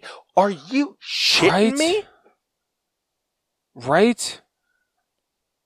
Dude, the writers dropped the ball even harder than I thought they did. Yeah. Yeah, no, but I swear, I'm like 99% sure that, the mom just walked out. So the fact that they try to set up the character development in this one, that, she's only a stepmother to her, and so we have to do this story with Giselle that she becomes the truly wicked stepmother, and she's like really coming into her true form, but she's like trying to fight it. It's just so stupid, and I hated it so much. It was bad. It's a slap in the face to the first one. Yep. So the character development on this, I couldn't in good conscience do this on one character, like obviously Giselle, because she was the supposed main focus of this. Like it kind of was a Giselle Morgan relationship that like developed, but it didn't. It was tough. Like you said, it's just like a cliche arc where it's like, oh, now you're just my stepmother. Oh, now I remember like why I love you, and then boom, back to like good relationship. After you save her from this this becoming the evil stepmother. Like, come on. This movie could have been so much better. Like, dude, in the... Okay, so someone just proved it. Yeah, so they, like, had the same thing, that they, like, their entire family thought that the mother died, but they remember the scene in the Italian restaurant that he straight up says the reason why he doesn't believe in happily ever afters is because his wife just walked out on him in Morgan. Dude, in this hour that we've been discussing this movie, we have already come up with 2 alternative stories that are infinitely better than this movie. Yep. Like, option 1, you focus on Edward and Nancy like struggling with this whole happily ever after bullshit because she's from the real world. And then Giselle and Robert and Morgan have to go back to Andalasia to like help. But guess what? Animation's expensive. I get it. Like, don't want to do that? Do the freaking mother coming back into the picture. Are you shitting me? That would have been so good. That really would have. I would have that would have honestly, even though this movie Enchanted didn't need a sequel, that one I could have excused for giving it a sequel, for like trying to patch up a loose end of like, oh, what actually really happened to Morgan's mom. Yeah. Like, that would have been perfect, where it's Morgan kind of focusing more on this relationship with her estranged mother. They get closer. Giselle is jealous about it. Like, has a couple sad songs about it, and then she makes this wish that, oh, I wish like things were like a fairy tale where like she was just kind of like gone or whatever. Like, or whatever you think, like including the whole wishing thing. And then it turns into like where she's the evil stepmother. and like is trying to get rid of the mother and blah blah blah. But Morgan like has this sense of like duty to like free her from this fate, and like you could have pulled off this entire story with that backstory, and it would have been so much better. Yeah, and then it's so like much better. Then it's like instead of the whatever bullshit like weird relationship that Giselle now has with Malvina, she now has like a tight knit relationship with her mother, or like with Morgan's like biological mother, and being like, oh, we can share. Like that would have been such good growth. Yep.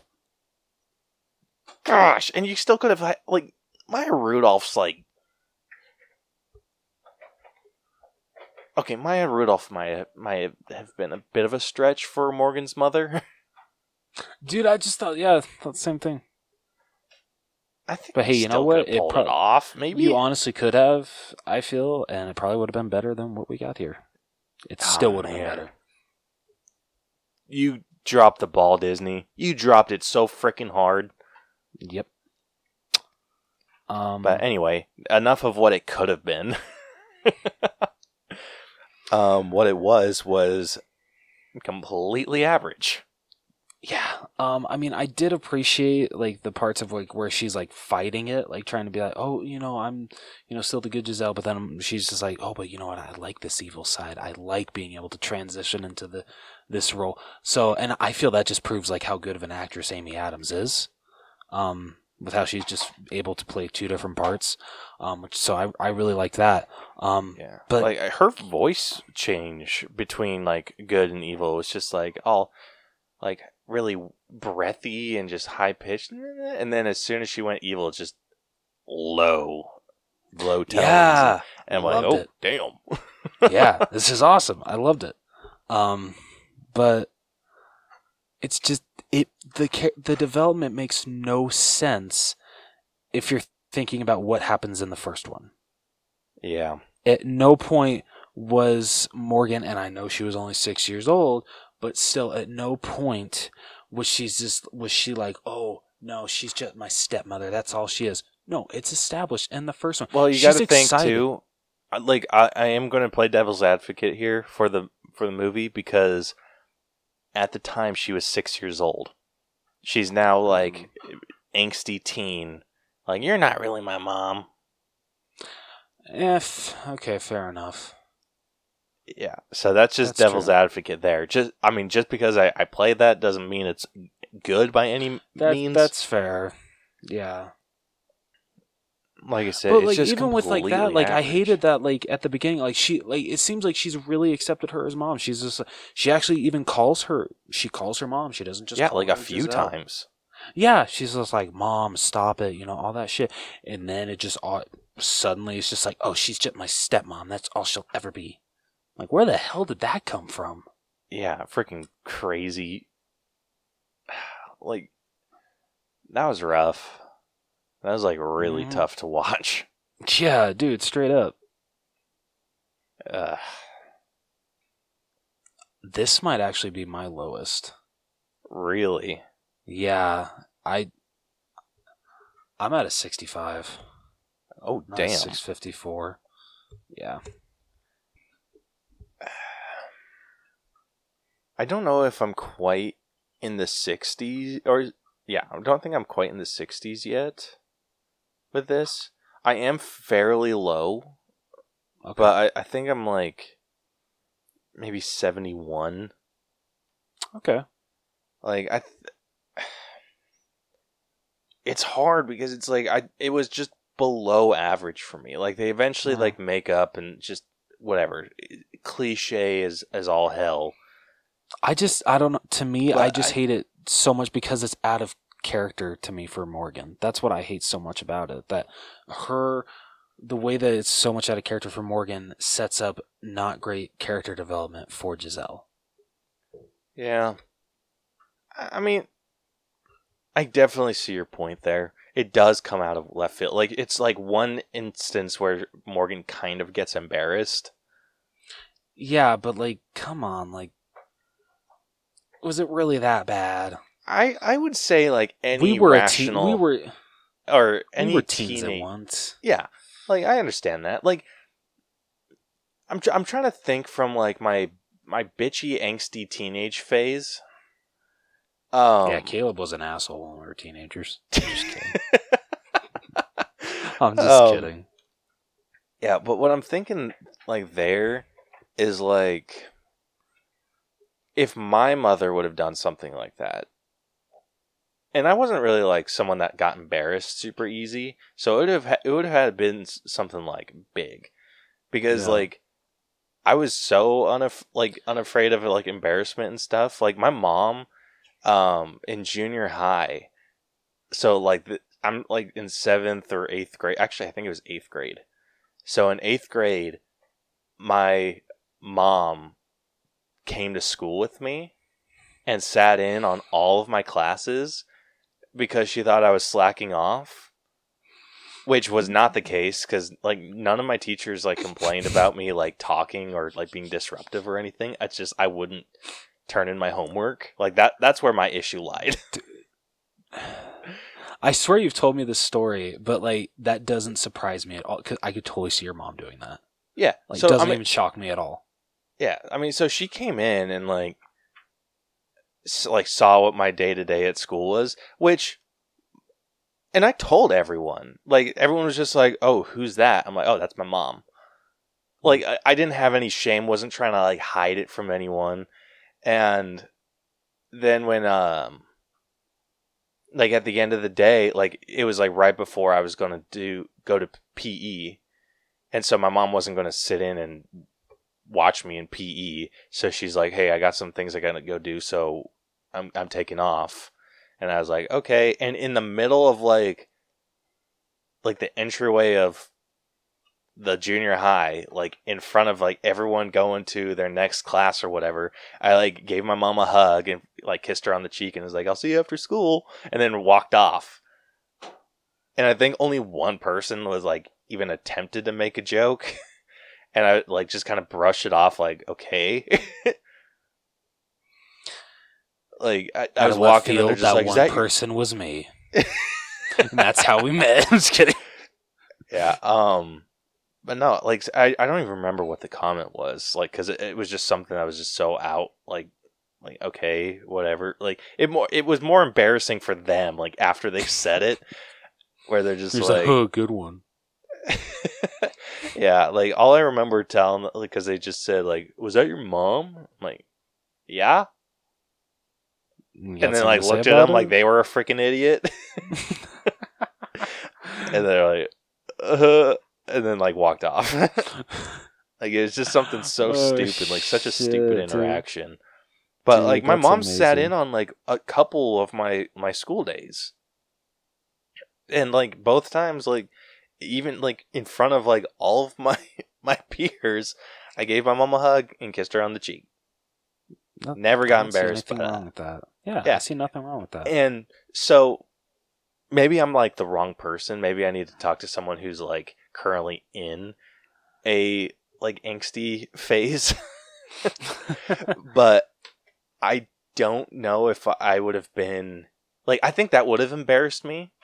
Like if she was trying to like put on this big promotion, like encouraging people to vote for me for whatever, like this Prince or whatever, for like a festival, or whatever the hell it was, like a ball. I think it was a ball. I think so. Yeah, but it's like I don't know if I would have been embarrassed enough if my mom was like a step parent. I don't know if I would have been embarrassed enough to be like, "She's just my stepmother." Like, just like it, like you said, felt very out of character, especially from someone like calling him mom. Like I would almost expect that from someone who called, like if Morgan called her Giselle.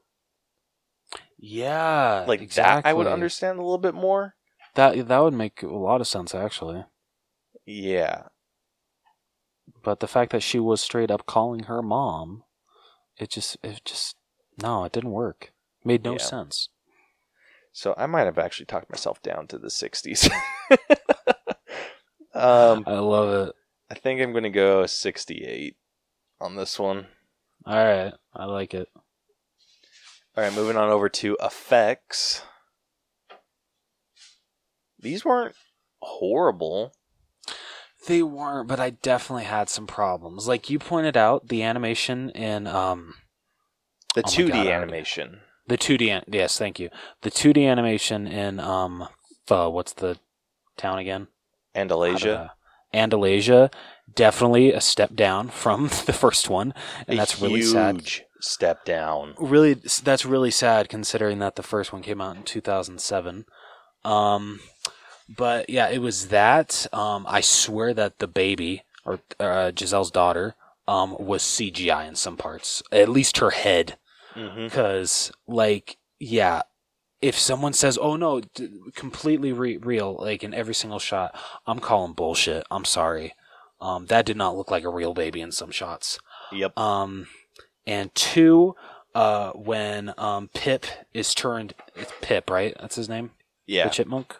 When he's turned into a cat, I get what they were trying to do. You know, they wanted him to look like a chipmunk mixed in with a chipmunk mixed in with a cat. Like, I get what they were trying to do, but it just did not work because the CGI looks so freaking bad. It looked wretched. Like, oh, yeah, that is one of the worst CGI cats I have ever freaking seen. Like, it didn't even look like a real cat. Like, I don't care if someone tries to say, oh, yeah, no, I could totally see that cat was there. No, bullshit, you're lying to yourself. Yeah. The cat is definitely one thing that I'm docking for in, like, way of 3D animation. Yeah, fair enough. So, it's that, and definitely the baby head, but not, like, a whole lot for that. Okay. Just because it was, like, so quick, I feel. Like, they didn't really... Fair enough. I feel like the baby didn't need to be there at all. No, such a waste. I mean, don't get me wrong. Cute kid. Very, very cute little girl. But yeah, so wasted. Yeah. So, not... But my biggest gripe was the 2D animation. The 2D animation in the first one was incredible. It felt really like was. classic Disney, but it like felt like it flowed better, like had a higher frame rate. Yeah. So like all their movement was really smooth and like just elegant. And here it just felt so choppy. It was like this really. I feel tough. this because like they'll compare like animation between like the original movie and then the straight to DVD sequels. You could do the exact same with this. The animation in the first one, amazing. That's like Princess and the Frog level because I feel that those movies came out about the same time, so I can compare that 2D animation to that. Both look fantastic. Both look fantastic.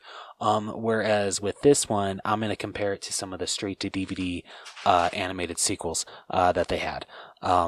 Because yeah, it did not look good. Like honestly, I'm thinking like Cinderella 2 kind of animation. Dude, you might have hit that right on the head. Yes. Yeah, it's this one's a tough one for me. Okay, I think I'm sitting at like an 83 because like what was shown was good. Like overall, like if just collectively everything like looked pretty decent. But the things that I'm docking for are the stupid cat, the baby, and the 2D animation. Like that's where 2D animation is where Disney used to shine. What happened? It got too expensive. I don't bullshit. know, that like really shocks me. I would think that 3D animation would be so much more expensive to do, but apparently 2D animation is so much more expensive. That's why they stopped doing it. Yeah, that just really shocks me, dude. Like, it's like not even. I feel they could have improved on this. Like, have you seen the short what's it? The paper airplane one? It's like a black and white, and it's like this dude like throwing the paper planes. Is it the one that like? Is that the one like they're like waiting for like a train or some shit like that?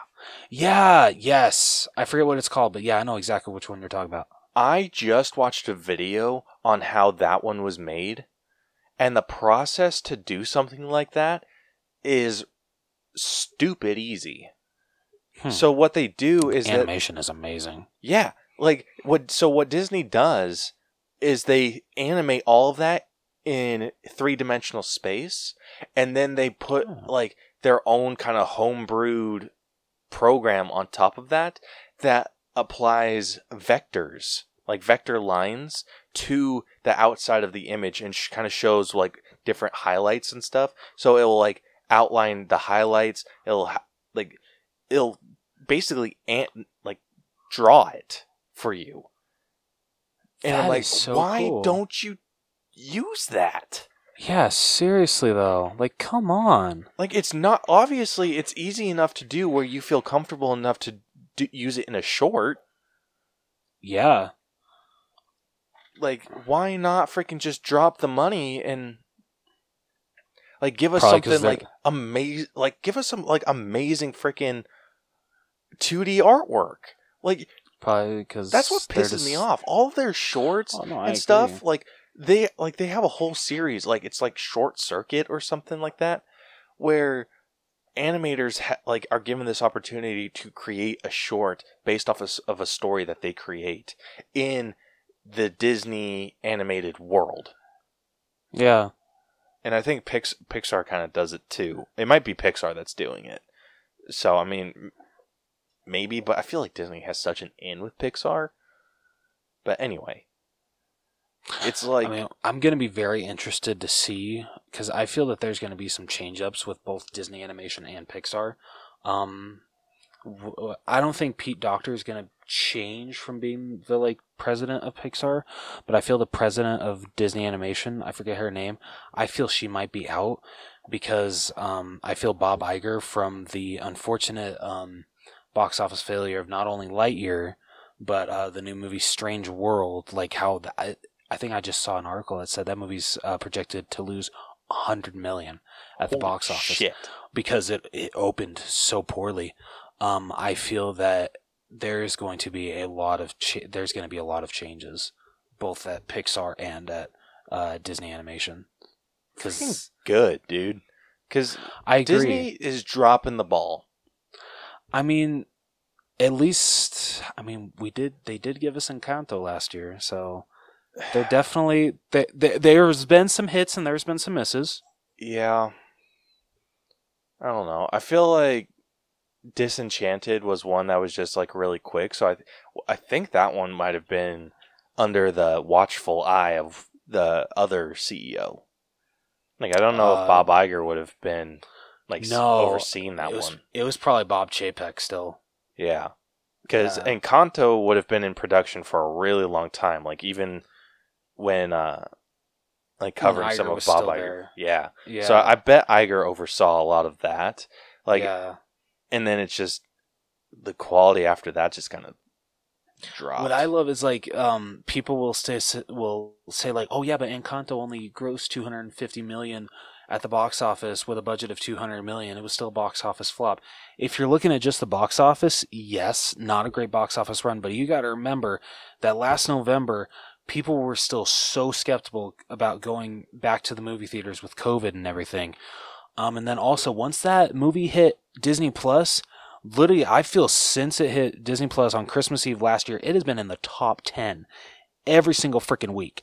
It is made up for its lackluster blockbuster box office and then some for how much viewing it has gotten on Disney Plus. Encanto did fine. Encanto did great. Yeah. Like, if we don't get a sequel to Encanto, I'd be genuinely shocked.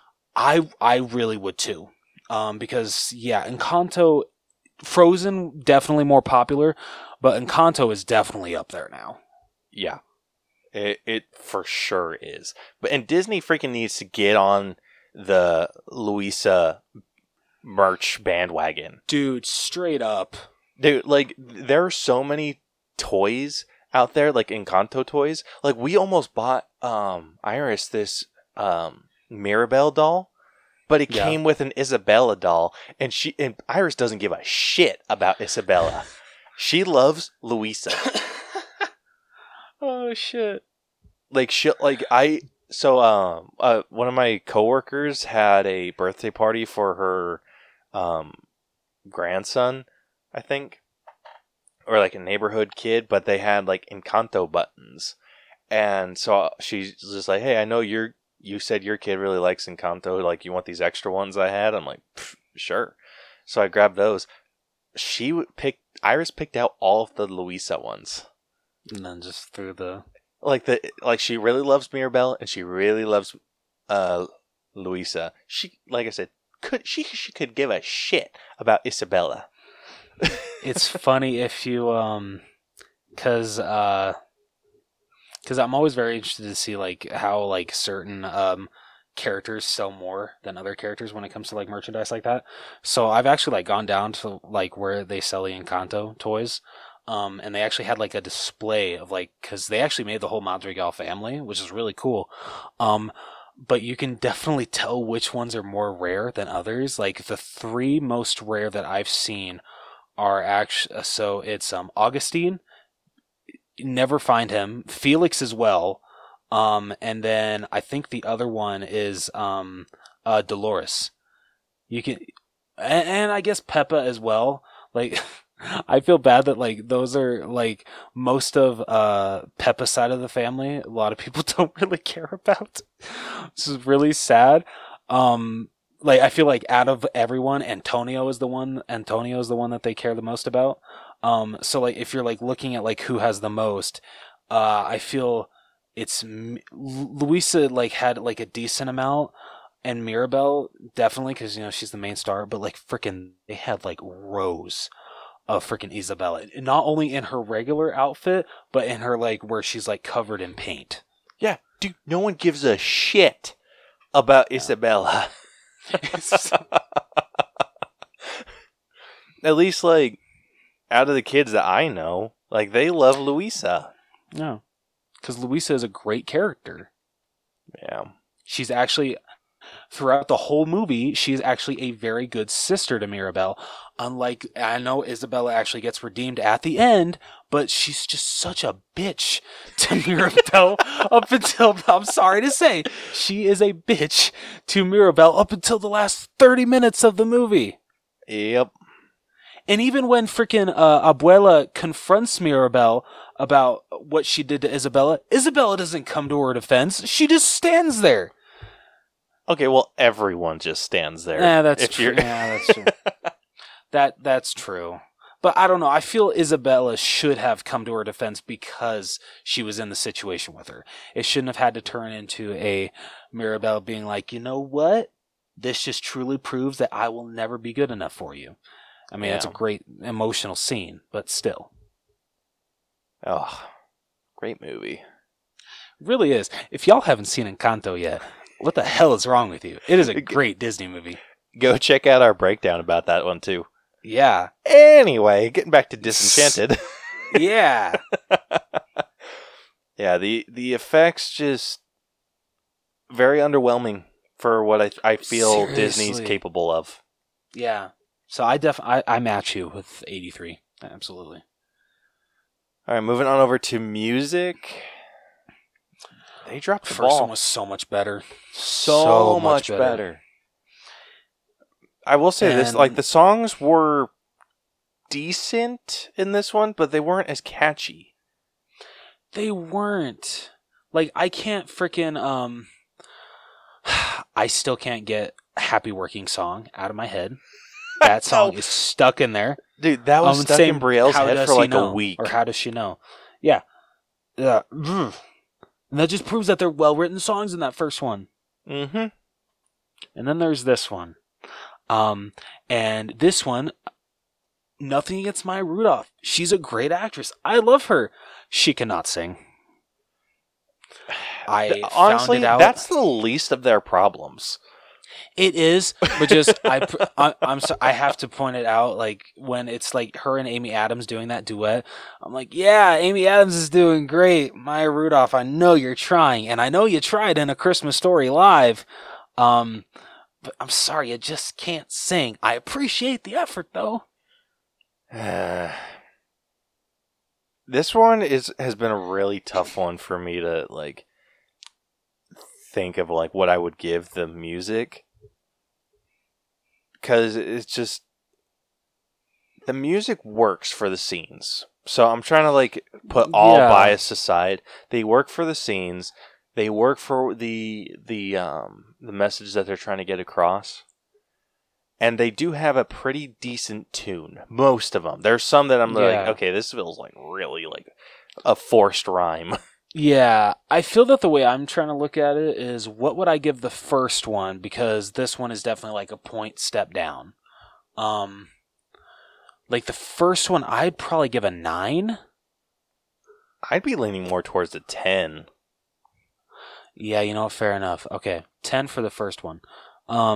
This one I'm sitting so like with this, yeah, that's what I was thinking. I was like 8, maybe high 7, but yeah, 8. I can agree with that. Yeah, like 7.5 seems like the decent range, but since we don't do halves, yeah, we round up here on the All Bros. Yep, we do. Costumes.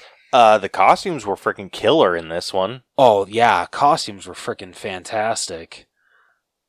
I have like nothing bad to say about the costumes. I don't either. I'm going 10. You know what? I'll give you 10. I'll give you 10 all day. They were they were fantastic. Like they did a great job. Honestly, just as good as the first one.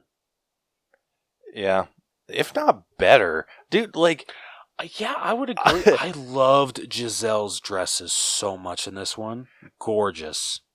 Dude, I am such a sucker when it comes to like the whole good girl gone bad. I love it. I love it. And like I found myself anytime like Giselle went back to being good, I'm just like, "Aw." But she freaking rocked those like evil stepmother outfits. It was so weird seeing Amy Adams play like someone bad, but I loved it. Yeah, it was so. You were about to say bad girl, weren't you? Yeah, I resisted. I can see it in your eyes. We're gonna try to keep it G this episode. Attempt to. Yeah. Hey, not like we've been cussing up a storm like we usually do. Yeah, but hey, I haven't said the F word fully yet. Not yet. I'm not going to on this episode. So you got to give me that. Fair enough. But yeah, like solid 10. Like I'd say I'm closer to a 9.5. I'm like, I can agree with that. And this is another one where it's like 1 out of 10, but like I'd be more maybe the high like 9.6 range. That's fair. Just because I don't think the like the silhouettes are like quite there. They're close. They are really freaking close, but I think they're just missing something defining about them. That's fair. That's absolutely fair. But the reason I'm giving it a 10 is because like the intricacies of these dresses and outfits were just phenomenal. Yeah, dude, straight up. So, yeah. Like, especially when they started, like, after the Wish. Like, when they started going to, like, the Monroe Asia, whatever that place is called. I already forgot to. Monroe. Or Monroeville. Whatever the hell it's called. Like, once, like, all the people were kind of dressed in more, like, fantasy garb, like, that's where the outfits, like, really stood out to me. So I thought, well done. Like, yeah, really Monroe Asia. Monroe Asia. That's another thing. Like, you couldn't come up with a better frickin' name. Yeah. Anyway, yeah. So costumes, I think we've been decently harsh on this movie. So I think a 10 is deserved. Agreed. All right. Last up, we got our own personal score. Who do you want to take it first? I'll take this one first. Okay. This was a sequel that we absolutely did not need, like we've stated multiple times. And there are much better stories to be told than what was told. Ones that would have felt more necessary to be told than this just absolutely cliche teenage angst storytelling. Like, they did throw in some like good stuff with it, like, oh, I wish fairy tale world. It's just, it was odd. Like, it wasn't great. And there was a lot of things that was just like bullshit, where like I thought the whole like have to make a wish, or like to cancel the wish by midnight. I thought that whole thing where they went to go stop the clock tower from dinging, I'm like, that's not how time works. Thank you. Like, guess what? Thank you. It's past midnight, you assholes. Yeah. That's not the only freaking clock, dumbasses. Mm-hmm. Like, I would have laughed my ass off if another bell started going off. Son of a bitch! Yeah, and like, weren't the bells already ringing by the time they like ran up to the top? That's what was like throwing me off. Like, yeah, you'd hear like a chime, like, oh, it's already midnight, and then some character would point out, oh, got 1 minute till midnight. I'm like, wait, it chimes when it's a minute till midnight? I know that a lot of clocks will do that. It's usually like 30 seconds. Really? Yeah, it's like 30 seconds or a minute. I know my grandmother's clock did that. That would throw me off so much. Yeah, so like, I mean, I like that, but like I kind of hate it at the same time. Yeah, well, okay, well, kind of. So it was like her clock would go, like, would ring according to the time. So like you could hear how many times it like went ding ding, and that's like what time it was. It like every hour on the hour. So when it was 3, it ding ding ding. At 5, ding ding ding ding. Ding.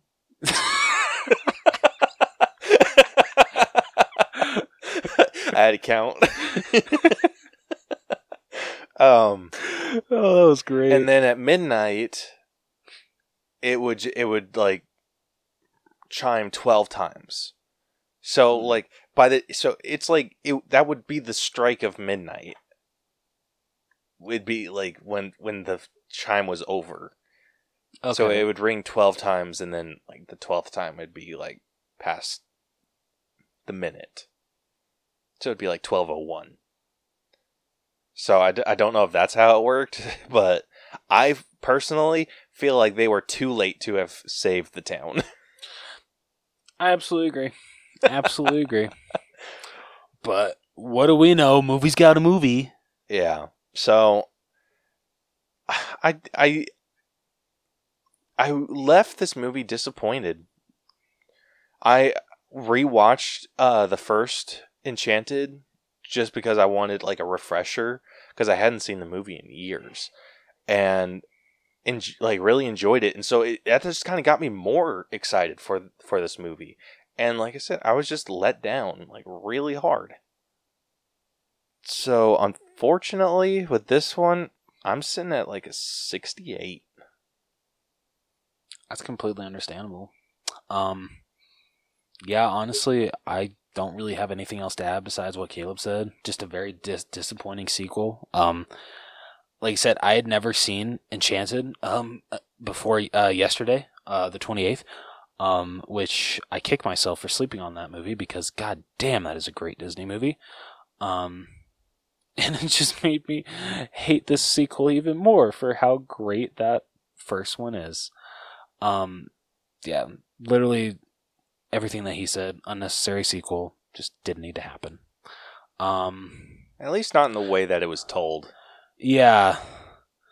So you know what? Personal score, I'm going to actually match it as well. 68. Alrighty. Well, with that, going through our scores for this movie, the story sitting off fairly low, sitting at a 68.5. Writing jumped up a couple points, sitting at a 70.5. Acting is sitting at a fairly average range, sitting at a 75.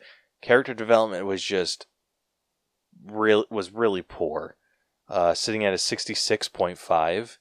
The effects we thought were decent, not up to the typical Disney quality that we're used to. So that one's up at an 83. The music was decent, but not as good as the first. So we ended up giving that an 8. Costumes, just out of the water. We're giving that one a solid 10. And then our personal score sitting at a 68. Alright, so the final Allbros letter grade for Disenchanted has come to a 77.0, or C+. I don't know, I freaking messed that up, but whatever. It came to a C+. It is sitting at a 77.06%. Not bad. Yeah, so comparing that to other C+ movies that we have scored. Where's my C+ button? There it is. Alright, so that puts it... if I can find it. Alright, so that puts Disenchanted, which, like I said, is at a 77.06. It puts it above The Hitman's Wife's Bodyguard, which is at above, right? Yeah, above. So Okay. that's at a 76.91. Okay. It's above Unhinged, which is at a 76.87. All right, fair enough. Puts it above Paws of Fury, The Legend of Hank, which is at a 76.68. Yeah, I'm sorry. I definitely agree with that. Puts it above Stone Cold, which is at a 76.5. You think And Ben's going to hate us for that? I doubt it. And then it puts it above My Spy, which is at a 75.87. Okay. Going the opposite direction, it is below The Boondock Saints, which is at a 77.12. All right. It's below The Strangers Pray at Night, which is at a 77.18. Okay. It's below The Lost City, which is at a 77.25. All right. It's below Aquaman, which is at a 77.3. And then finally, it is below Spider-Man, which is at a 77.49. Okay. So, I mean, not a completely unfaithful home, I would say. Yeah. Yeah. Not bad. Yeah. Well, unless you got anything else you want to say, Caleb. Nope. All right. Well, then I would say that concludes this episode. If you like what you heard and you want to hear more, be sure to follow and subscribe to us wherever you listen to podcasts. We are damn near everywhere. Apple Podcasts, Stitcher, Spotify, Google Podcasts, all that fun jazz. You can also catch all of our episodes on YouTube if that is your preferred listening platform. Follow us on social media where you can DM us with any ideas that you have of movies you want us to break down. Those are as followed. Facebook, facebook.com/The Allbros, Twitter, Instagram, and TikTok @The Allbros, or you can email us if that is your preferred way to contact us, and that is theallbroschannel@gmail.com.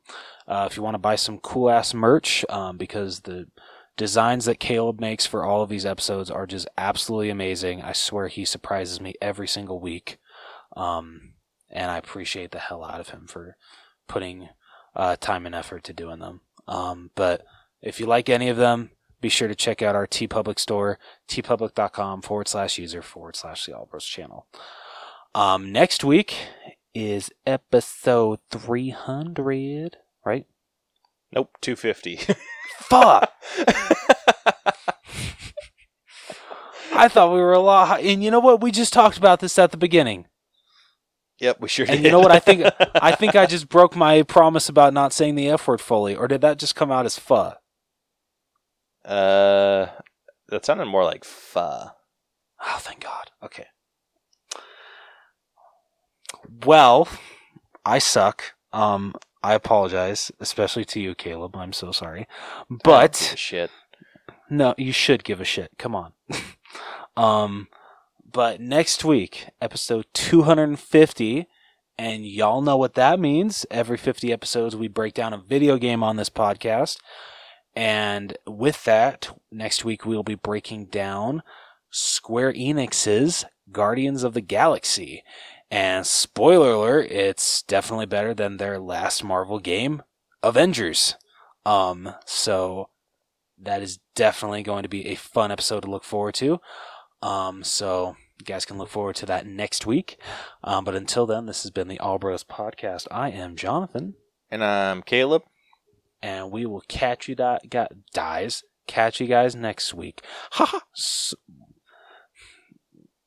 That I don't even know where to finish with that.